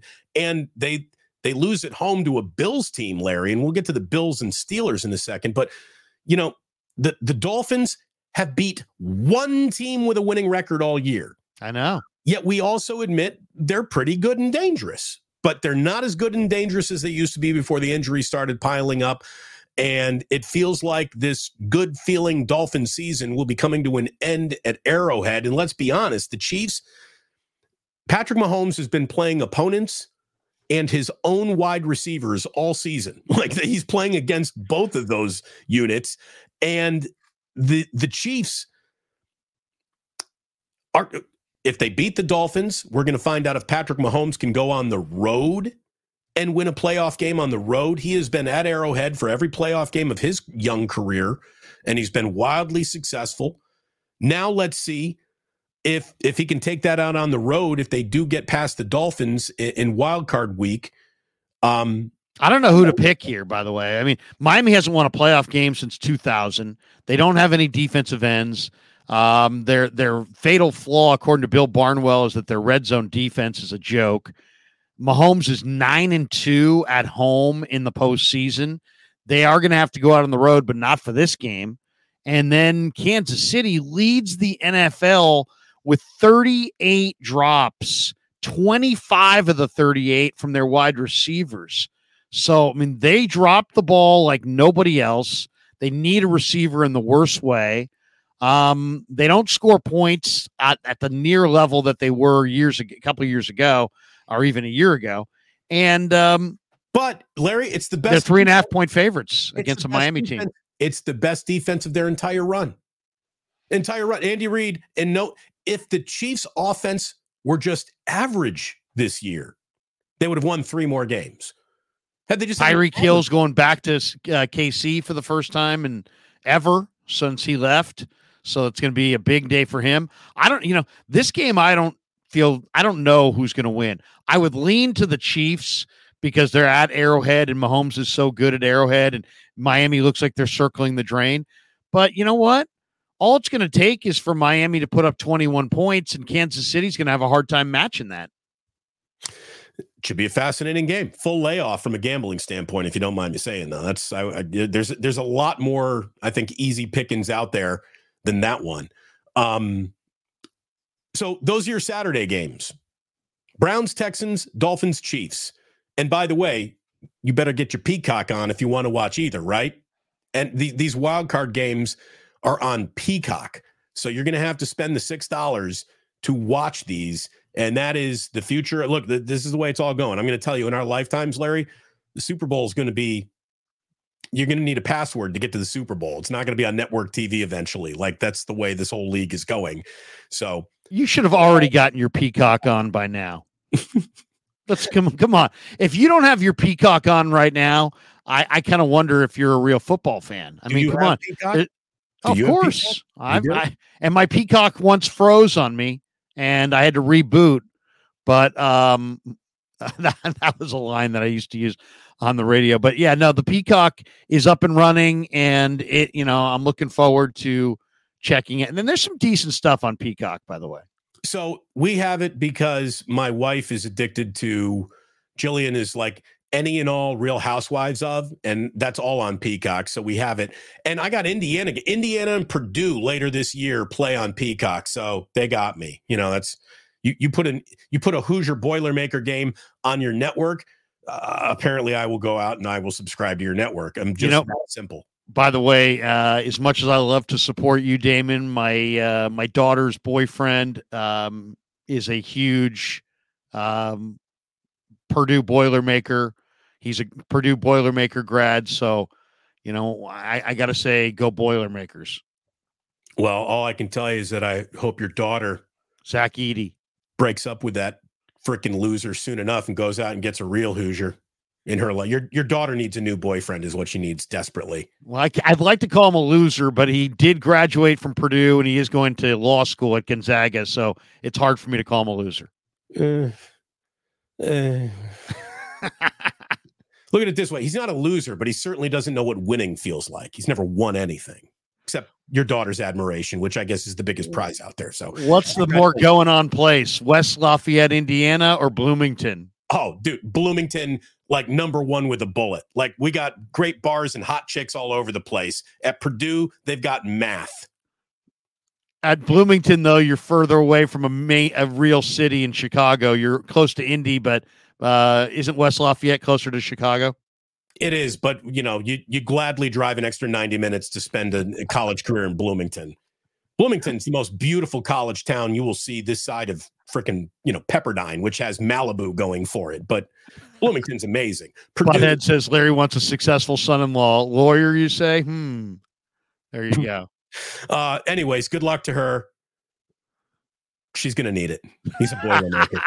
Okay, so look, Larry, so get your Peacock on. Get your Peacock ready. Get your code. Get your download. Get your lemon pepper wings. Get your meaties. Get ready to go. Get your Peacock. I told Tom I gotta have my Peacock.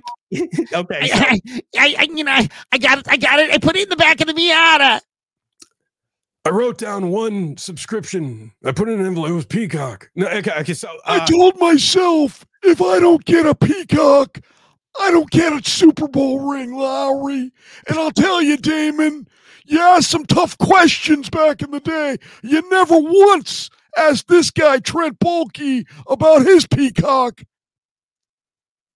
Sunday, 10 a.m. People are going, is this show almost over? No. Sunday at 10 a.m. we got West Coast time. Bills and Steelers. Okay, so let's start with the Bills. Because the Bills no one's even thinking about them anymore. 6-6 going into December, and then they haven't lost a game since. And in all the games that they lost, they've never lost one game by more than 6 points all season. I saw somebody who's in the Bills Mafia or covers the team basically say, given everything I've seen about the Buffalo Bills, they're either in the Super Bowl or will suffer the single dumbest playoff loss in the history of the franchise that has redefined dumb playoff losses. So that's the window for the Buffalo Bills here. They're either going to heat it up and be in the Super Bowl, or they're going to go out like goofy chumps with some ridiculous mistakes. So I don't really know what to think of the Bills. Are they good? Yes. They're also team steps on their own dick, maybe as much as any other football team out there that can claim to be a good football team at the same time. Meanwhile, the Steelers, what can you say other than Mike Tomlin is the single least appreciated great coach in the history of this league, maybe? Every single team, good ones, take on their team. They're like their head coach's persona. The Steelers are very, very much like Mike Tomlin. They're sort of hidden in plain sight. They're pretty good. They've got their flaws. You don't want to mess with them at home. And that's what the Bills have to go do now. I think the Bills are going to win that game. They should win that game. They're going to win. TJ Watt just got hurt, and I don't know if he's going to be able to go. And if he doesn't go, that changes who the Steelers are, not only physically, but emotionally. He is their leader, their captain. Bills are going to probably win that game, but tip of the cap to the Steelers, who, they still don't know what to do at quarterback, and they're in the playoffs. Yeah, I mean, the Steelers are going home. TJ Watt or no TJ Watt. Now, they got Nick Herbig, who's a really good player, and they're really loaded at edge rusher. But even though it's been an up and down year in Western New York, I mean, the Bills are – Josh Allen is just too much. The only thing about Josh Allen, though, he's played in 8 playoff games in his career. He's only 4-4. But there was a possibility they weren't going to make the playoffs. They answered the bell in the second half against the Dolphins last night. I wonder about Buffalo's defense a little bit on the back end and up front, rushing the passer, but they did get Von Miller back, and we'll see what he's at. The one guy to be aware of for Buffalo that's really coming on is Buffalo's got some young weapons that are really improving. James Cook, Khalil Shakir, the Boise State receiver. It's not just Diggs. Dalton Kincaid is there. He's got some weapons. Buffalo's got a really powerful offensive line. That Dawkins tackle is a monster. Josh Allen yesterday was 30 of 38 for 359. So Allen will throw picks. Buffalo's not perfect, but if you told me it's Buffalo and the Niners in Vegas, I would not be shocked. Sunday at 1:30, after Steelers and Bills is put to bed, we got Packers and Dallas. You want 2 big brands in the NFC? You got them right there. Obviously, the Packers right now have come on late with 3 straight wins to qualify for the postseason. Jordan Love, if this is a guy who keeps receipts, there are a lot of people who owe him lunch or brunch or breakfast or dinner. He has really turned into a guy that all of a sudden Green Bay is thinking we legitimately have our 3rd straight really good quarterback here. Now, is he going to be Brett Favre, Aaron Rodgers? Only time will tell. But Jordan Love is no longer a project. That guy's a quarterback. He's pretty damn good. He had some unbelievable throws yesterday. And if you look at the way he's finished the year, he's got 15-1 touchdown to interception ratio coming home here. Dallas, though, is going to win this game. Dallas is unbeatable at home by a team like Green Bay. They haven't lost all year at home. They're the only unbeaten team anywhere in the NFL, home or road. They're the only 8-0 team anywhere. They're 8-0 at home. So Cowboys, also, like you said, they don't lose at home. And look, let's be honest. Dak Prescott just had one of the least appreciated single greatest seasons in the history of the Dallas Cowboys. Yeah, and also Jerry Jones is doing the smart thing, which he's holding Mike McCarthy's feet to the fire. He's like, you know what? I don't know if Mike McCarthy will be back. We'll see how we do in the playoffs. So, McCarthy won 1 ring with Green Bay. Dallas is not going to win the Super Bowl, but Dallas is going to win this game. I agree with you. Sunday night wraps up 5:00 with a game that will drip with probably more storylines and hype than any other game, given the fact that Hey, the Rams quarterback is now the Detroit Lions quarterback, but more importantly than that, the Detroit Lions quarterback is the Rams quarterback, and the rooting for Matthew Stafford that has followed him to Los Angeles ends when it is Matthew Stafford and the Rams coming in to spoil what is the first home playoff game for the Lions, Larry, in like 30 years. They haven't had a home playoff game. So it's can Matthew Stafford go in and break Detroit's heart? That's the storyline, the way it's all set up. I think that the Lions, God bless them, they're the fighting Dan Campbells. They play, punch you in the mouth football. And they're also the most doubted 12-win playoff team we've seen in a really long time. Can an offensive line by itself with Jared Goff behind them win a Super Bowl? I don't know. I don't even know if they can beat the Rams, quite honest with you. So that's a game that I have trouble handicapping it. The Rams certainly have come on late. This is one of McVay's finest seasons. A quarterback with weapons can get really, really dangerous. We'll see. I really don't know how to even handicap that one. I'll give you a way to handicap that one. Take the over. There's going to be lots of points in that game, I really believe. Detroit, Detroit's defense, they're 15th in the league in total defense. They're 23rd in the league in points allowed. Their pass defense has been a problem. They're 25th in the league in yards per game through the air. They did get C.J. Gardner-Johnson back, but now Brian Branch, the rookie from Bama's hurt. Sam Laporta's knee bent in a really ugly direction yesterday. Yep. And the way he looked, I guarantee you that Sam Laporta is not playing tennis this morning. I mean, he is, he I bet you he doesn't get out of bed until Wednesday. That's a hyperextended knee. There's no way. If he plays in this game, he's a bad A. I will say this, though. Laporta is, people are like, well, he's like, the next pretty good Iowa tight end. He might be the best of them. I mean, I love George Kittle as a blocker, but George Kittle ain't the receiver this kid is. Sam Laporta is a hell of a receiver. I think Zach Ertz may wind up signing today in Detroit. But then, the one thing about Goff, and the numbers showed it, Barnwell had it in his article this week, Jared Goff passer rating, when you look at him as far as his QBR with and without pressure, it goes from 66.8% without pressure to 24.7% with pressure. So all you got to really do is pressure Goff, and I think you got a great chance to beat the Lions. But, man, Jahmyr Gibbs, Montgomery, Laporta, if he's healthy, Amon-Ra St. Brown got snubbed for the Pro Bowl, but he's legit. And they've got major weapons, and Chauncey Gardner-Johnson back. I still think I would probably lean to the Rams in that game, but the place is going to be absolutely crackling with intensity.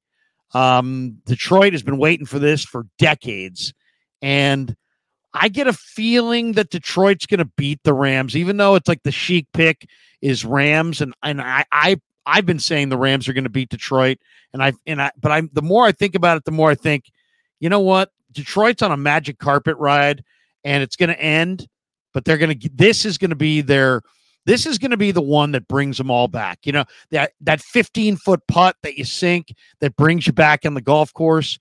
This is going to be the win that they say, well, we got that win in the playoffs over the Rams. This is going to make the winner end quicker in Detroit. I think Detroit gets this win. The more I think about it. Doesn't matter if you have one ass cheek and three toes. I will beat your ass. And it doesn't matter if the 2-point conversion's at the 7-yard line. I will go for it. Come on, Dees. Dees nuts. Got to root for that guy. You want to talk about a team that adopts a head coach personality? By the way, getting to Jared Goff is a lot easier to say than do. That offensive line probably is the best in football. So, I agree. The Eagles' offensive line is clearly regressed, and that brings us to our final game of Wild Card Weekend, Monday night. And how about this? Things have gone so wrong for Philadelphia since we got to know Big Dom and the 49ers went in there and won that game. Larry, there is talk of if Sirianni doesn't win in Tampa, he's out. he might be gone from a Super Bowl appearance to a presumptive 1 seed all year long to see the Niners basically change the arc of the Eagles season so dramatically that they've now, again, the Eagles are coming in, went from presumptive 1 seed to a 1-5 finish in their last 6 games. They haven't been right in a very, very long time. A late season collapse officially has Sirianni on the hot seat. If we know anything about Philadelphia, is that town can put more bad, negative juju in the air than, any city in America can put more negative vibes in the air when it comes to Philadelphia and its sports. Meanwhile, the Baker Mayfield Bucks, that's a really good football team that had Tom Brady still been their quarterback. They're getting a lot more buzz. This is their 3rd year in the row winning that division. Now the division is full of hapless, uncompetitive franchises. When you got, a bad Carolina team, Saints and Falcons are 2, stepping on their own dicks, first ballot Hall of Fame franchises right there. So in a very mediocre division, the Buccaneers found a way to rise above that mediocrity, not greatly, but just enough to get a home playoff game. And, what a year for Baker Mayfield when it's actually all said and done. That team, that is a team that is playing with house money. And I think they're going to beat the Eagles, Larry. Dude, the Eagles suck right now. Scott Van Pelt said it on SportsCenter last night. What the hell did they do well at this point? You always here. I'm going to share the screen. Here's Sirianni. When a coach, you tell me if this is the face of this is the same guy who was mugging for the cameras and had all kinds of swagger. Now listen to him. Here's Sirianni at the presser. You tell me if they're going to win this week. What do you see now, losing 5 or 6, that keeps that belief for you? Yeah, none of us are quitters.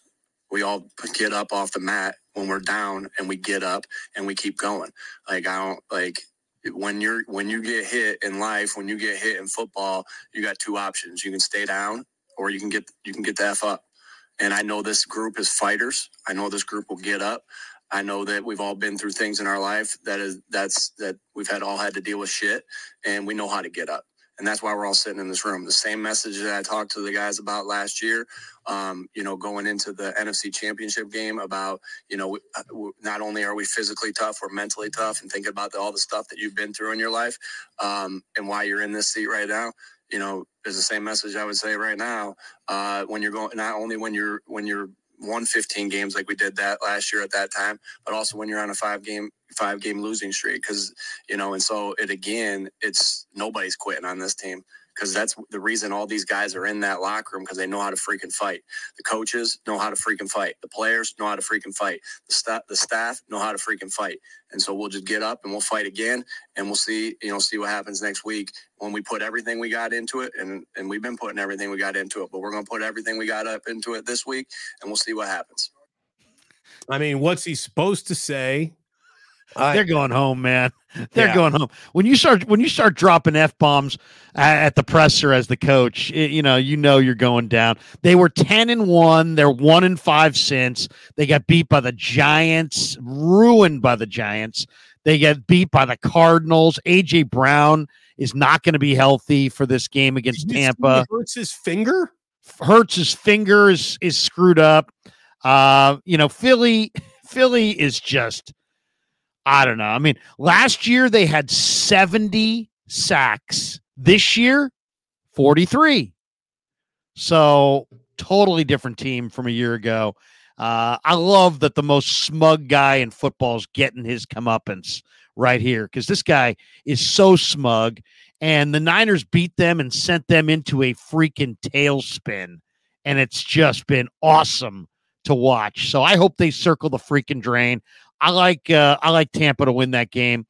Eagles are 2.5-point favorites as the 5 seed on the road, but I'll take Tampa. Nobody likes Tampa. Nobody talks about Tampa, but Tampa doesn't have psychological problems. The Eagles are a broken team right now. They're not going in there without A.J. Brown and with a Hurts and having just, it's like, do you think that the 1-5 is a mirage, Or do you think that they've been trying and failing? I think they've been trying and failing. I think they'll try again this week and fail again this week. I'll take Tampa. How about that? Who would you fear more coming into Levi's Stadium? The Bucks or Eagles? Well, I have respect for what the Eagles, the Eagle group that got to 10-1, but I mean, they have no idea what they're doing right now. They're lost defensively. Sean Desai was a circus. They replaced him with Matt Patricia. It hasn't been any better. I don't know if you follow Emmanuel Acho, but Acho did a film breakdown of one of the Giants' touchdowns, and they're like, who's covering this guy? I mean, they had a busted play. It's one thing to have busted plays in the preseason, bad run fits against, the Raiders or something like that, and they take off for an 80-yard run. When you're having totally broken plays and busted plays in week 17 and 18, you got problems. And Hassan Reddick is a pass rusher. Yesterday, they're dropping him into coverage. I mean, it's like they are lost defensively. They just lost their best weapon. They're going home. So the 49ers are awaiting whoever reveals themselves to be the lowest remaining seed in the NFC. That's who their opponent is going to be. Larry, are you picking a path here? Who do you think comes to Levi's Stadium as the lowest advancing seed? Tampa. Yeah, I think Tampa is going to be here. And I think the Niners will handle Tampa. I think as much as I think the Rams can beat the Lions, I don't know. Something tells me the Lions will have enough to get over there. I think Green Bay has a shot to knock off Dallas, but I think Dallas ultimately will win that game. So I think Tampa is going to be the team that comes to the Niners. I also think it benefits the Niners to get the team that knows them the best the hell out of the postseason. So go Lions, because the Rams have enough inner working knowledge of what the Niners do and don't do well to be dangerous in a playoff game. So I want to see the Rams go home. I would much rather take a shot at the Lions in an NFC title game. And again, I think you and I both agreed, as good as the Cowboys are, as much as, we got respect for the Cowboys, a healthy fear of the Cowboys, but I don't think the Cowboys match up well against the 49ers. Can't stop the run. Cowboys show up. The Niners should go to the Super Bowl. That's the mandate. If the Niners don't go to the Super Bowl, there's going to be a lot of bitching and moaning because they are the class of the NFC field. The road to the Super Bowl goes through Levi's. They have the rest. It will be a major upset if anybody knocks them off on the way to the bowl. Now, if they get to the bowl and Baltimore beats them, they get to the bowl and Buffalo beats them, they get to the bowl and somehow this miraculous Joe Flacco-led Browns team beats them, there'll be a lot of hemming and hawing about that too. But, to me, the 49ers have to, on paper, they have to go to Vegas or there's going to be a lot of bitching. That's what Super Bowl or bust means. It doesn't necessarily even mean you won the Super Bowl, but you got to get there. You got to get there. Got to get there, and they got to get there. And then let's be honest, should they get there, they got to win it. They want to win it, and this is their best chance to win it. Right. But, you got to remember this. Whoever gets there will have demonstrated their own momentum. So if Cleveland gets there, they're going to be getting there with Joe Flacco, who's already beaten the Niners in the Super Bowl, the number one defense that's awesome on all three levels. And already beaten the Niners this season. Right. And if the Ravens get there, they will have, got unbelievable momentum, though I'll tell you, they didn't look all that great against the Steelers without Lamar. It just shows how much Lamar carries them offensively. And I think the Niners will beat the Ravens if they get that rematch. But the team that I kind of fear in that game the most is the Buffalo Bills.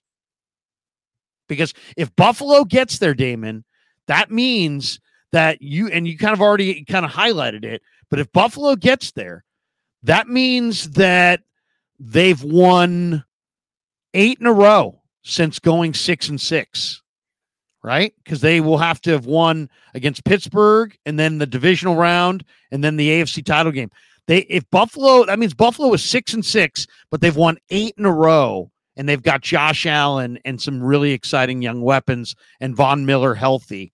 If Buffalo gets there, Buffalo is going to be hell to deal with.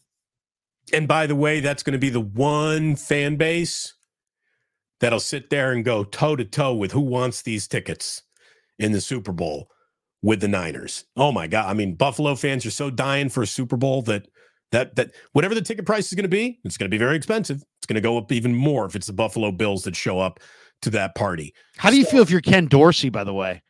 They fired you and then it went on a great run.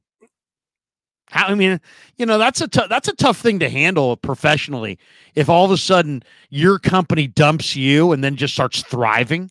Well, look at that's not good. Look at what just happened with what's his name in Pittsburgh, Matt Canada. Everyone said, everyone, children in nurseries were talking about how this offensive coordinator's got to get fired. The minute he gets fired, they have their first 400 yards of offense day, and they are now a playoff team. So Matt Canada and the poor whoever they just let go in Buffalo. What you just said his name. I'm blanking on it again. Ken Dorsey. Ken Dorsey, quarterback from Miami. Ken Dorsey. Those two guys can go to lunch and cry together. That's rough. Their teams got better without them.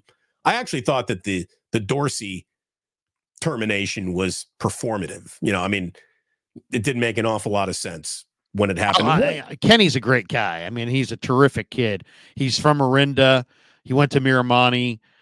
He's a former Niner. Great guy. And he's going to land on his feet and do just fine. And he was not the problem. But when you fail miserably, things have to change. And he happened to be that change. Now, one coach for sure we know is out. Ron Rivera has been relieved of his duties by the Commanders. So they are in the business of looking for a new coach. Obviously, the Chargers are in business. I've already seen Jim Harbaugh Raiders might be interested in each other here as we're getting ready for a national championship game in which the Michigan Wolverines are playing in. So the Harbaugh back to the NFL rumor, I think, gets loud whether they win or lose. And I don't know. They're going to lose. I like Washington tonight with Penix. I don't know whether or not I don't know whether or not him winning or losing factors into a return to the NFL decision. Because, look, Harbaugh loves Michigan, and he's either going to feel like job's still not finished, or he's going to feel like, well, I've won a national championship. I'm on Schembechler time now, which means I'm a living god in Ann Arbor for the rest of my life, and everything's smooth. I'll say this. We're talking all about Harbaugh. It's that other guy that I really like. I like the Washington coach. What's his name? Kalen DeBoer or something like that. He was good at Fresno. He's a hell of a guy. I mean, he's former offensive coordinator of your Indiana Hoosiers. It's how he and Michael Penix got together. So really, I didn't know that. That's good knowledge.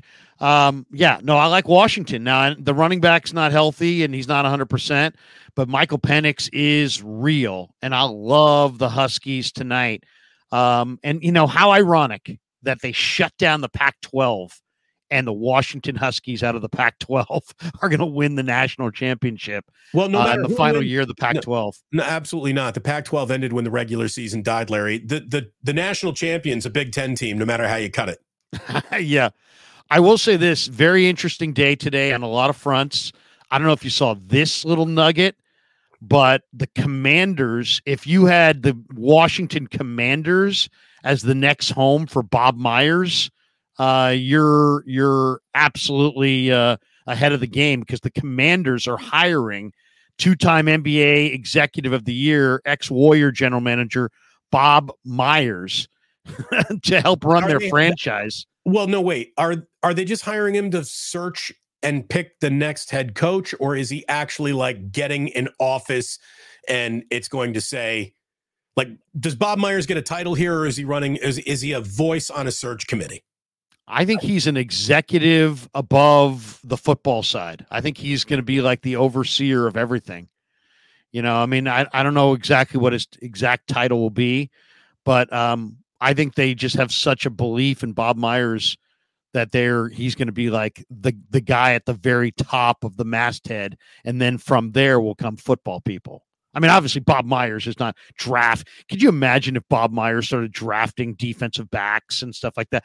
No, I mean, Bob Myers is not that, but Bob Myers, I think, is going to be the guy who is the public face of the team. And, they've had terrible PR, and Bob Myers is the opposite of terrible PR. He's great PR. So I think Bob Myers is that's what I heard this morning. That to me is really interesting. Also today or yesterday, we may have seen the end of the Bill Belichick era. Bill Belichick won 8 Super Bowl rings in New England. They went 4-13 this year. They haven't won a playoff game in 5 years. He's going to meet with Robert Kraft later this week. And from what I'm hearing, he's out in New England.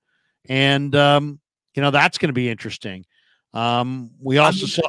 Go ahead. If I were Bill Belichick, what more is there to accomplish? Like, know when the right time to leave the game is.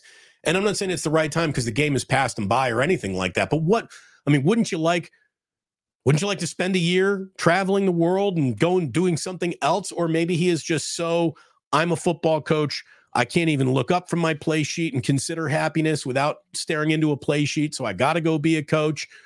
I don't know what remains, but man, let me just say, the New England Patriots were really, really easy to hate. That's how great they were. Oh my God. And also let's not, I mean, go ahead. No, I'm just saying in modern times, they are the yardstick of excellence as a model franchise during the peak of the Brady and Belichick years together.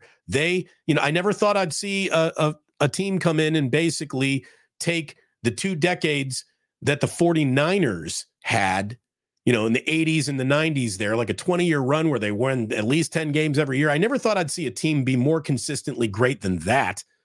And then the Patriots showed up with Tom Brady and Bill Belichick. It's one of the all-time great pairings. I mean, Belichick, Brady, Walsh, Montana.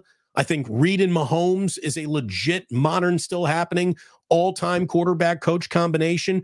Drew Brees and Sean Payton. Those 2 guys made beautiful music together. Don Coryell and Dan Fouts. I mean, this is one of the all-time great coach-quarterback combinations. And Bill Belichick is, nobody climbed the mountain quite like him, and nobody got to camp out at the summit as long as he did. It's a really interesting guy. Bill Belichick is a genius. And my good friend, the late Bill Urbanek, worked with a lot of people that worked with Bill, and just would say firsthand what a genius the guy was as a defensive football coach. He's maybe the greatest coach of defensive backfield play in the history of the NFL.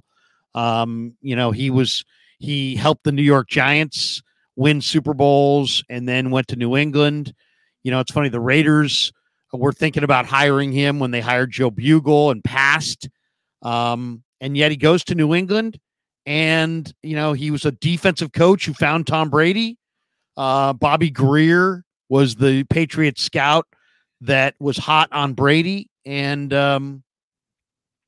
Belichick had the wisdom to take him in the 6th round. And you took the greatness of Tom Brady offensively with Belichick's defensive scheming. And it led to 8 Super Bowls. It's an amazing thing. But if the question was it Brady? Was it Belichick? I think it was obviously both, but nobody does it by themselves, but it was more Brady than Belichick.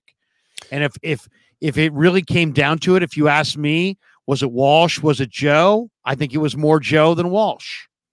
So players always got to play. No coach is great without great players anywhere, any sport. That's the way that goes. Yeah. I mean, George Seifert was great with the Niners. Was it Seifert or was it, Joe and Steve? No, it was Joe and Steve.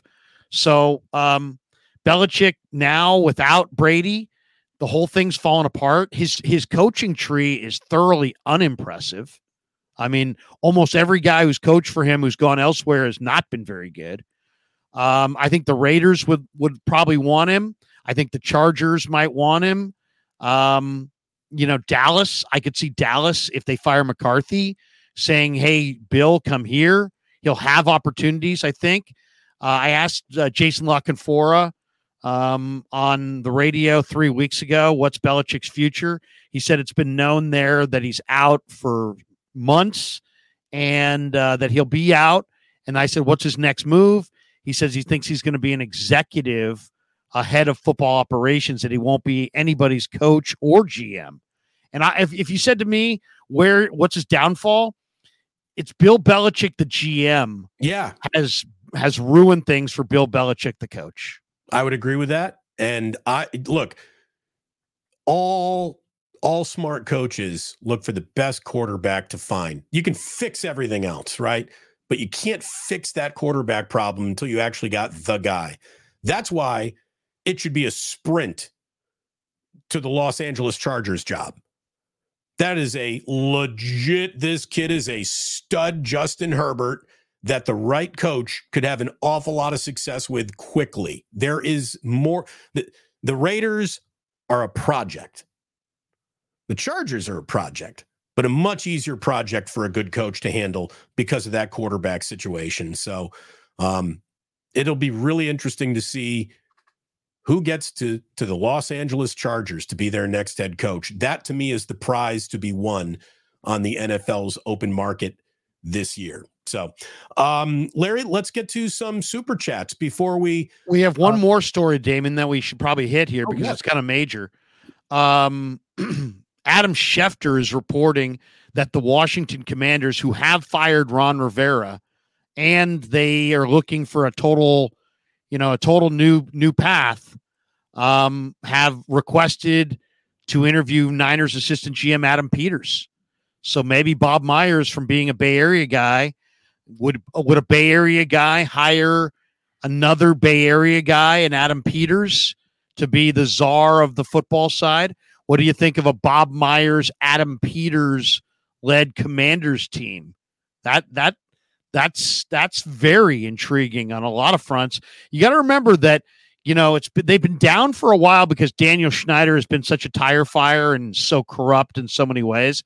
But when Daniel Snyder bought the Washington Redskins, who are now the Commanders, they had a huge fan base.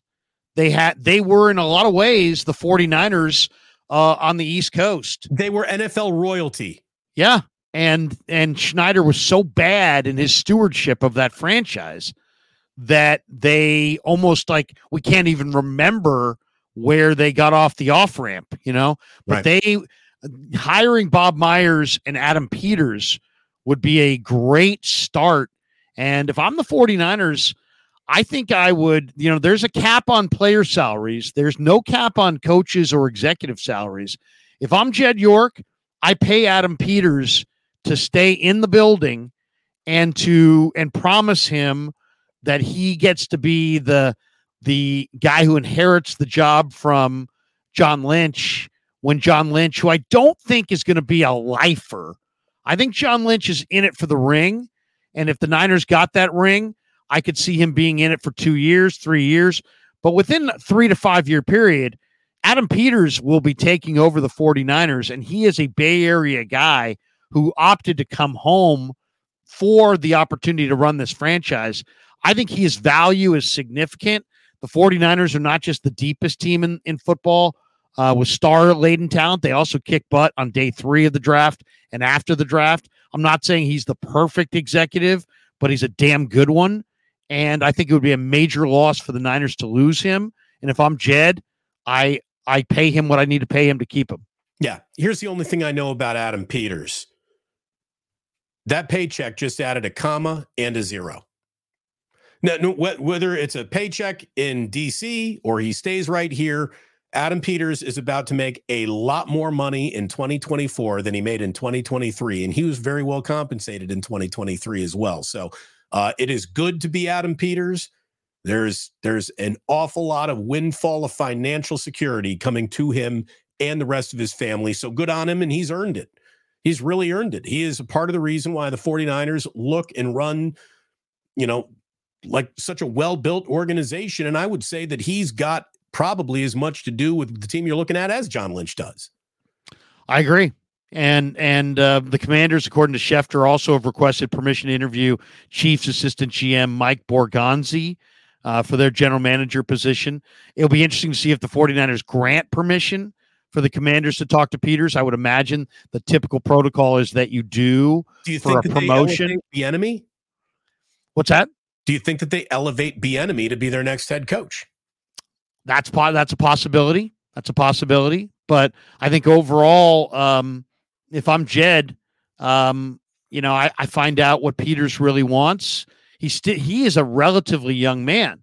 And if I was Adam Peters, I don't know that I would run to the Commanders. Now it's a new Commander regime with Bob Myers atop the masthead. And everybody knows Bob's very, trustworthy, and he's a very solid person. But it wouldn't surprise me if Myers and Peters had some relationship and that Peters would be the front runner for that job. But if I'm Jed, this is the guy that I would extend for and pay handsomely to retain, and just promise him that he'll be the general manager when John Lynch, and I could see a situation where John Lynch is a very good face of the franchise. And the Niners had a real problem in the Harbaugh years, is that they had no likable face of their franchise. And John Lynch became that and has done an incredible job at restoring the Niners' trust in the community and trust around the league. John Lynch is held in high regard. But let's just say the Niners did climb to the top of the mountain and won that Super Bowl.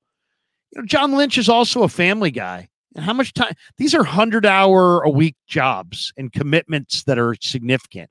And I wonder, does John Lynch want to do this forever? Probably not. I could see John Lynch saying, hey, you know what? I want to win that Super Bowl. I want to achieve that goal. And then after that, maybe make John Lynch the president and make Peters the GM. Yeah. I mean, look, John Lynch is not your average bear. There's never been really anyone quite like, and how often has maybe the hardest hitter you've ever seen in your whole goddamn life been a Stanford grad? He was as physical, a meathead, sticking your helmet into the solar plexus of everyone he is tackling. Like, John Lynch couldn't even afford to play today. He'd be fined so much. That's how hard he hit. Yet he's an incredibly cerebral, intelligent, smart guy who just played like an axe murderer. He's a class act, too. He really is. Blew up Eddie George in the Pro Bowl. He can do whatever he wants, Larry. That's the thing. When You're John Lynch, your options for success extend to several branches of the industry you've been dominating to the level of Hall of Fame player, and now totally look at this one made guy. What do we got there? Oh, yeah, that's right. Bob Myers and Adam Peters got a UCLA connection too. So there you go. That's interesting. Shades by Chardal says, Larry, you got this all wrong. Myers has a role. Bring in Chip Kelly. No, I'm just kidding. Has a role looking for new execs in DC. He's keeping his job at ESPN on the NBA. I mean, what? ESPN? What? Give me a break. That's the job that he's got potentially with this franchise could be significantly bigger than the ES. You think Bob Myers wants to stay at a Best Western in Bristol and talk to a bunch of people about basketball? Yeah, this guy ran his own. This guy, has a bigger calling than commenting on NBA regular season. Right. What do you think? ESPN. What do you think? Mike Wilbon is not where it tops out for Bob Myers. Come on. I mean, you got to be kidding me. And I like Mike Wilbon an awful lot. But yeah, Bob, look at the reason why Bob left the Golden State Warriors is, one, he's one of the smartest cats in the jungle, and he knew that it was the right time to go. Number two, I think he realizes that his options officially, maybe more than any other sports, go to unlimited. I mean, Bob Myers, again, is already being brought in by an NFL team to consult. Bob Myers could be an agent. He could open his own agency. When I heard one of the rumors, like, why is Bob leaving the Golden State Warriors? I heard one of the rumors was he is about to be named the president of CAA, the largest, agency in America in terms of talent. Like, he's going to go be Leonardo DiCaprio's agent and shit like that. Like, Bob Myers can do whatever he wants. He can go to entertainment. He can go back to the NBA. He can be a president. He can be an executive. He can be a GM. He can do everything but actually coach the game. And apparently the NFL is now viewing him in that sort of regard as well. So, but some of these teams, Damon, if you're desperate enough for a new face, you could get a piece of the pie. That's what's next on the table for Bob Myers is a piece of a franchise.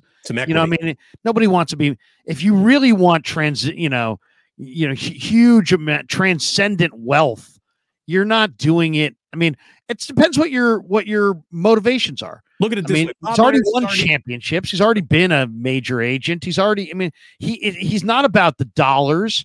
He's not about, I think everybody's about dollars, but he's not about dollars. He's about monster dollars. He's not about opportunity. He's about monster opportunity. You know what I'm saying? He's not going to take a good gig or a great gig. He wants an epic gig. Right. He's going from that millionaire track to the billionaire track. Right. That's what Bob is, I think, looking for. And by the way, can he take Andrew Wiggins with him? Jesus, I hate that guy. Okay, seriously. So let's hop into some super chats here, Larry. I see you've started about a dozen of them. What do we got? What do we got? Well, some are supers, some are just comments that I wanted to get thrown out. They're mostly supers. Here we go. We'll run through the list. We don't care where the good comment from, as long as it hits the screen. James Foster says Commanders hiring Bob Myers for the front office. He had that one early. Thank you, James. I had to throw this one out because Susan Mayick threw this in like about 7 times. Talk about Kinlaw. Talk about Kinlaw. Talk about Kinlaw. Is she saying that in a positive or negative way? Because I think Kinlaw has had a good year, and he'll get a lot better when he's playing next to Eric Armstead. Yeah, I did a interview with Kinlaw the other day in the locker room on my YouTube channel. Go check that out. By good the way, conversation. For a guy who looks beefy, he's ripped. With his shirt off, he is more rocked up than I thought. Holy mackerel, that guy looks like the Incredible Hulk. Yeah. And, I'm sure she's saying, Kinlaw's terrible. Kinlaw's terrible. He made 2 tackles and a solo tackle yesterday. He's healthy. He's in a great frame of mind. He feels like he's going to have, this is his first real go round at the playoffs as a healthy participant. He's a good dude. He's a good dude, and I enjoyed talking to him. Javon is a really good guy. I walked up to him, hey, Javon, how you doing, man? How was your holidays? It was good. How's the family? Good. I've got 2 girls. And he's like, what do you have? I said, I got 4 kids. And he's like, girls, boys? I'm like, yeah, the oldest is a girl. And then I got 3 boys. We just had a very easy flowing conversation back and forth. Check it out. It's on my YouTube page just from last Thursday. But, he's, I know she's saying like he had a bad game. I haven't even really had the chance to watch the all 22. And I'm sure Susan is getting ready to beat him up about the fact that he wasn't more productive and this and that. But if you do a good job stuffing Carson Wentz going up the middle, that's for sure. No, but the Rams ran 36 times and they only averaged 3 yards a carry. So it wasn't like the Rams were just an awesome running team all day. They had 3 yards a carry. I think Kinlaw is going to play well in the playoffs. He's healthy, and we'll see. That's really all I can say about that. Anthony says, Larry, Damon, keep up the great 49er content. Random question. I like the – what does that say? What is 49er that? Personal sidelines, but I can't find – I think he's asking where's the gear that they were getting? I like the blank on the 49er personal sidelines, but I can't find it on the NFL shop. It's a hat. Basically, he's asking, where can I get that hat that the 49ers were wearing yesterday, where it was like split down the middle and it was the oval logo and then the 49er logo on one I didn't see it. I didn't see it. They rolled out like a different looking hat yesterday. I would imagine you can click and roll on warriors.com. I would probably go to the stadium maybe and see if I could buy one during the playoffs, but or take a picture of it and you'll find it. I'm sure you go, check the interwebs. Right. We know would that's not much of an answer, but we've been asked to not show logos because the flagship station's terrified of us. And by the way, Kevin Krueger did say, with no specifics, but he's like, hey, guys, just want to let you know you're the top live Bay Area sports show on YouTube whenever you're live. Like, we're officially at that status. When you and I are doing this together, we have a bigger audience than 95.7 The Game and KNBR combined. Larry, congratulations. You and I are the biggest sports talk radio station in Northern California, whatever the hell that gets us. Well, all I'll say for you and I is somebody may, people may be better, but at least we stay awake. Shades by Chardal says Laporta and Branch for Leos. Are you bankrupt today? Did you file for bankruptcy today? No, I'm actually not bankrupt. In fact, the channel's doing quite well. Not morally bankrupt, not financially bankrupt, not sleeping, not awake. The show is even called Wake Up, which could also be some good advice to other shows. Wake up. Yeah, those shows should be called Wake the Fuck Up. Shades by Chardal, Laporta and Branch out for the Lions. Yeah, I saw that. I mean, I know people are saying, hey, Laporta's injury is not that bad. Go watch it. Go look at the way his knee bent and tell me he's going to be ready. Agree. I mean, Dan Campbell said it's not as bad as it could have been, but it ain't good. Oh, no, he's done for the year, or unless they go to the Super Bowl. If they go to the Super Bowl, maybe you'll see Laporta. Otherwise, I fully expect Zach Ertz to sign with the Lions because that's where they need him right now. And Branch has been fantastic, Brian Branch. But they get Chauncey Gardner-Johnson back, and then they lose Brian Branch all at once.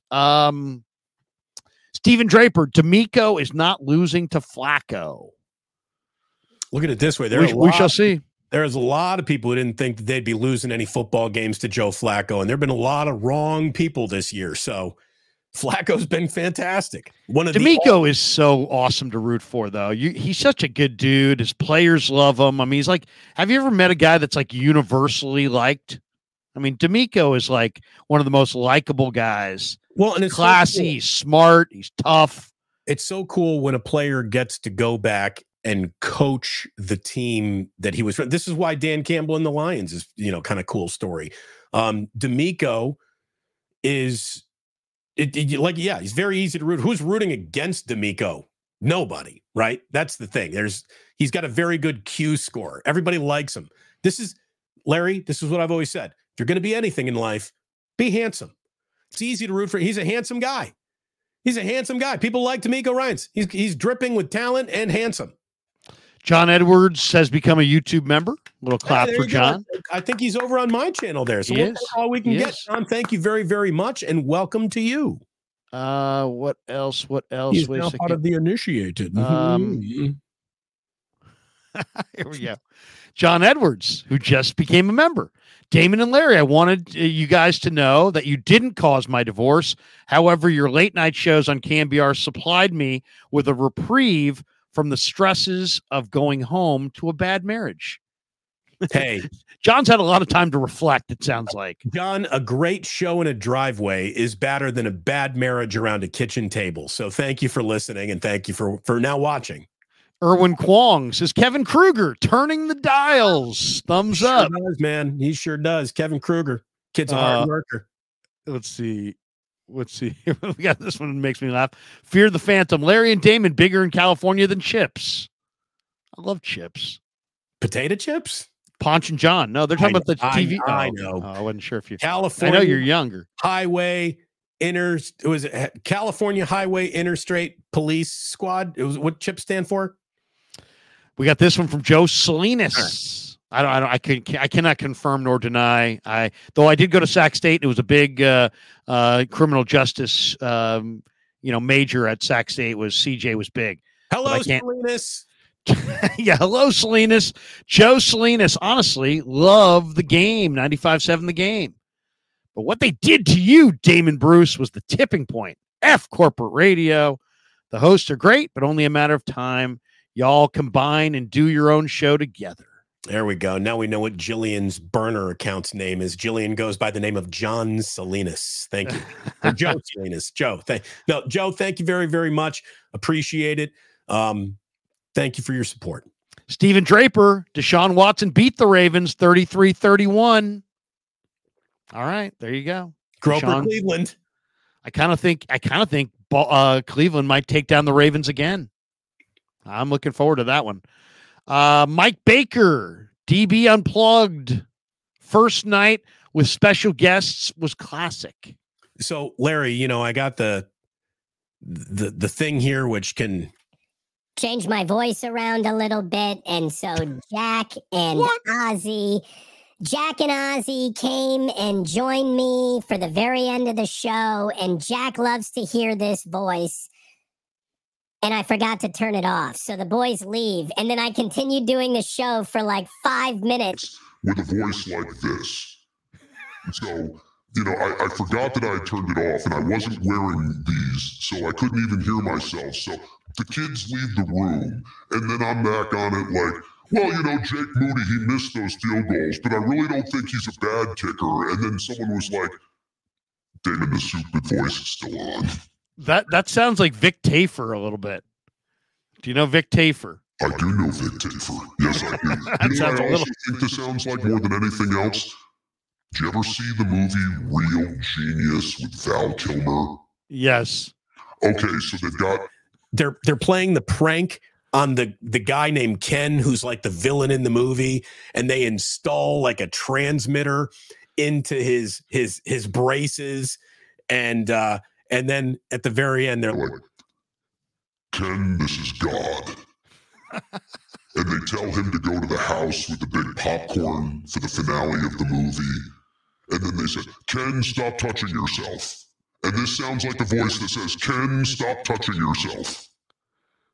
Wow. And that's my official breakdown of that voice. How many different voices do you have? It's just those two? No. So this is the megaphone. I can put myself on a megaphone to sound like I'm speaking to a big, large crowd. Ladies and gentlemen, please move in an orderly fashion to your nearest exits. Thank you. That's for the presidential gathering that we're talking to lots of people here. Ladies and gentlemen, welcome to Wake Up with Damon and Larry. Please go about your day in an orderly fashion. Thank you very much. Stay to the left. Let's see. What else we got? We got this. This is very similar to this. So I don't know much of a difference between that one and this one and this one and then the other one. There's this, Larry. It makes me sound like I'm a robot. That's kind of fun. The kids like this one. That's annoying. Now that one's annoying. And then there's this one, which makes me sound like a robot, but on weed. Damon, he got hit by lightning last night, and he's not. It's unbelievable what it's changed. He got hit by lightning as he was on a bike last night, and now Damon, he sounds like this. Can we hear it again? Oh man, I got caught in the spokes last night. And that thing hurt. And then if I really, some people say, Damon and Larry, it's nice that you can talk without any FCC regulations over you, but all the swearing that you have on your show, well, all I can say to that is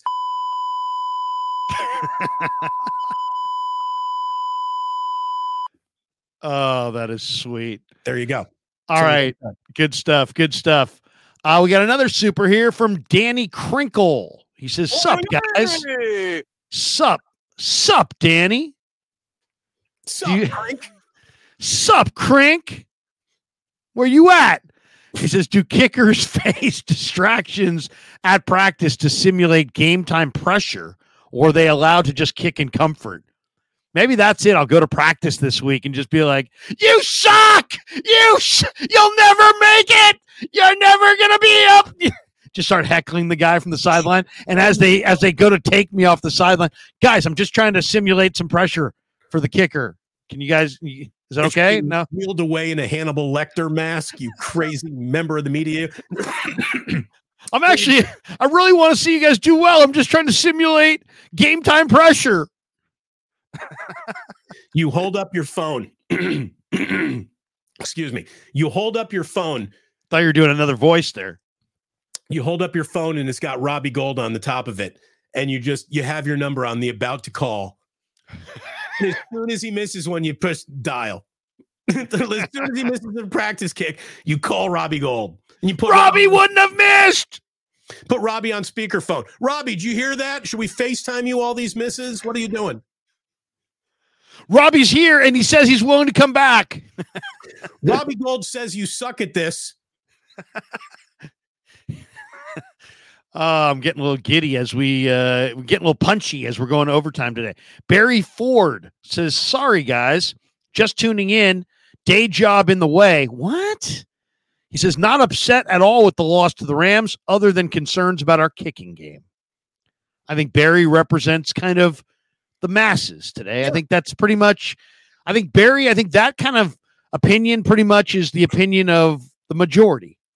Barry checks in with the majority opinion today. Based on that avatar, thank you for your service, sir. Thank you for your service. Bazzy Mian, thoughts on the commies interviewing Adam Peters for GM? Well, we already kind of hit that. I say pay him pay him. There's no cap. You know, it's one thing to say, well, we can't pay this guy. We got a cap. There is no cap. So if Adam Peters is really good and helps you find great undrafted players, and he's a major key to what you do personnel wise, then pay him the extra coin. He's from Cupertino. We know he wants to be the GM of the Niners. Or how about this? How about give him the title of GM? Give him the title. You know, whether Lynch is a president or a GM, whether Peters is the GM or director of player personnel, it doesn't change the fact that those two guys are working together for the greater good of the Niner personnel. So move around the titles, move around the money, make it all work.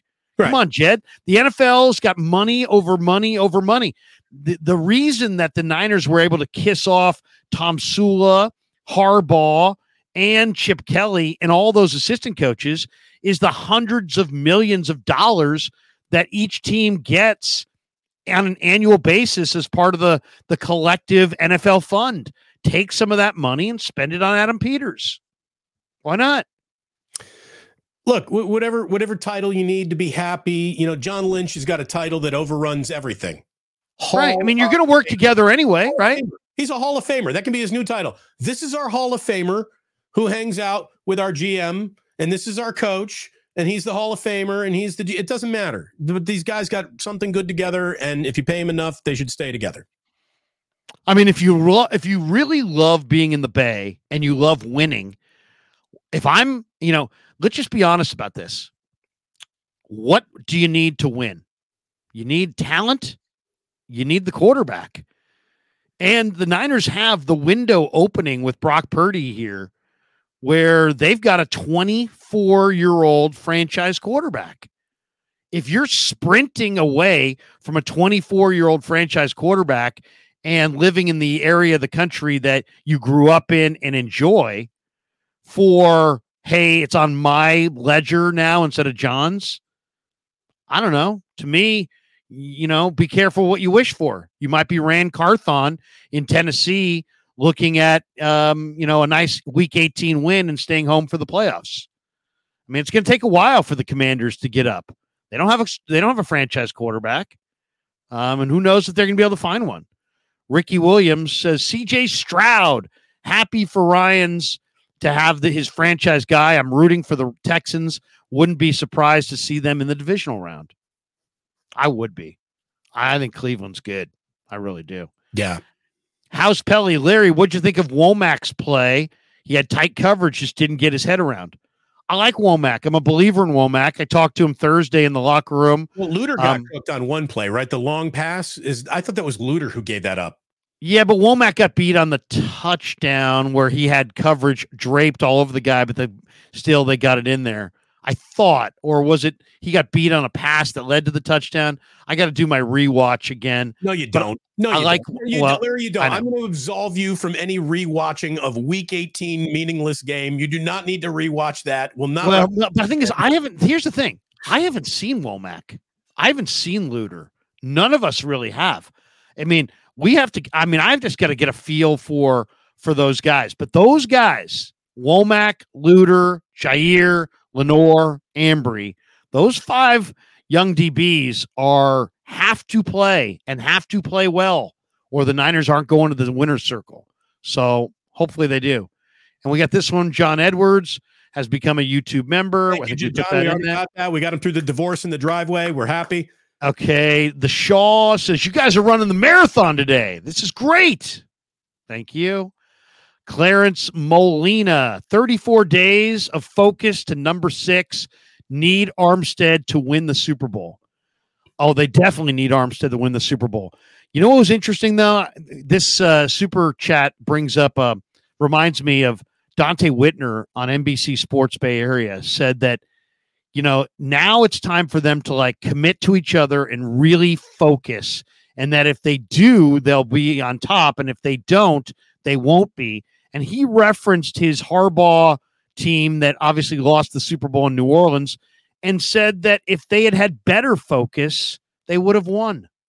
I thought that was interesting. It's interesting. I wonder how much of that, though, is really revisionist history, because I haven't heard anyone else but Dante Whitner talk about an unfocused week leading up to that Super Bowl. I mean, obviously you had the Culliver statement about about what, gays in the locker room or something like that took the 49ers and put them on a page of the sports section, or that was out of the sports section. Well, that right there, though, distracted from the focus. So, I mean, that he could be referencing that exactly. Maybe that was it. I don't know. But, I mean, to me, that was a Super Bowl lost at the goal line with terrible play calling more than it was a lack of focus. So, yeah, that was Harbaugh stepping on his you-know-what.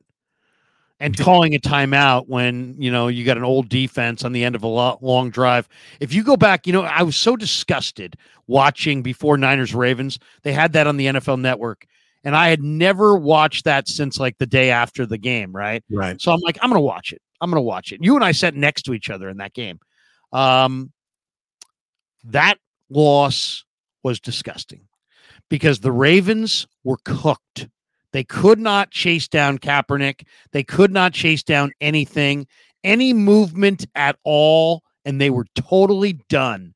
And that Kaepernick play where he rolls right on 2nd and goal, he could have run that thing in himself. He could have run that thing to the 2-yard line with no problems. And instead, he drifted right, threw a rocket that ricocheted off Crabtree's pads. Man, if he runs right there, he scores. You want to talk about the real sin of that entire sequence, though? 1st and goal, LaMichael James touch. Right. What? It was because Gore had the long run to get down there, but that's overthinking it. Exactly. What's the old saying is, no matter how many carries you've had today, if you're running back, you always got to have one more in you. No matter how many carries you have had, the answer is there's one more to go. And we saw Frank Gore that night, and we saw Frank Gore that morning. We saw him in the locker room. We saw him the next day. That game meant everything to Frank Gore. And the fact that LaMichael James got a carry on 1st and goal from the 5, it was one of those things where if you watch it again, you realize that the Niners got from, I think, their own 10 to the Raven 5 so easily and with so much time left that I think they thought scoring was a foregone conclusion. And they lost their focus, they lost their edge, they lost the game. Barry Ford says, you both remind me what I loved about radio. Well, thank you. Past tense. He even says in here, in parentheses, past tense. Thank you, Barry. Hey, and here's the thing. The reason, hopefully, why we did that is because Larry and I, we both loved radio. We gave our lives to that industry. And when it was time for radio to love us back, it didn't.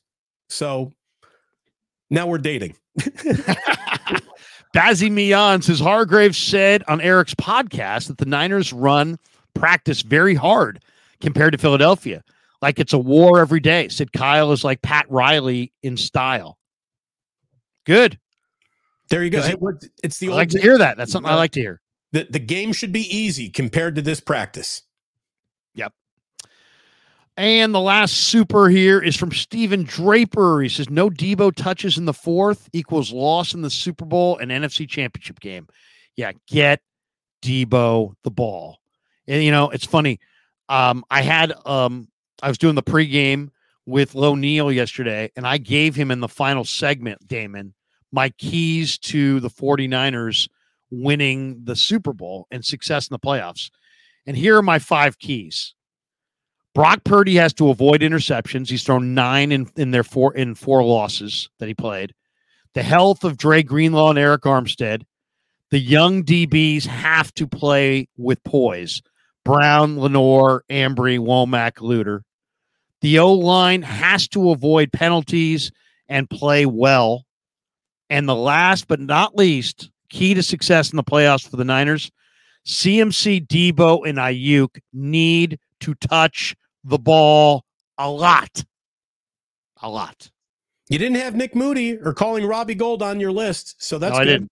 That's good. That's good. Again, at that point, I was still trusting Nick, trusting Jake Moody. There was no doubt about him until yesterday created a little room for doubt, and the Niners fans and will run to room for doubt. It's what we do in sports these days. But Larry, I need to start running to the bathroom before I go and run my own show that begins at 11 a.m. On my channel. So that's where we are. I want to thank you and your pimple for gutting it out today. This is a great show. Again, we recap the entire year. We thank so many people for riding with us throughout the entire year here on 49ers Wake Up. Oh, no, don't call it that. We'll get to see some on Wake Up with Damon and Larry. Wake up, sleepy hosts. Wake up, Niners fans. You are in the playoffs. It doesn't get much better than this. So enjoy the journey. Enjoy the ride. The stakes are huge, absolutely huge for all involved. And thank you for being with us. My back teeth are officially floating. So I'm just going to say, Larry, I wrote down one word. It was take a leak. And then you do that. But look, Super Bowl. I put it in an envelope. I wrote down the word Super Bowl. Ralph, do you think the 49ers win a Super Bowl? By the way, the Jaguars not going to the Super Bowl this year. Trent, you're so cute. You wrote down names in an envelope and you said AJ Jenkins, and I told Tom and I told Tate, if AJ Jenkins is worth a damn, I will buy every single person in this chat in a meat cheese. And it's gonna be extra cheese, extra garlic. And I told Tom, Trent's so cute, he writes things down in an envelope. Who even uses envelopes anymore? Trent, you're amazing. And all I'll say is I wrote in an envelope, Jake Moody, make a fucking kick. Please, come on, do it for me, do it for Tate, do it for a meat cheese, please.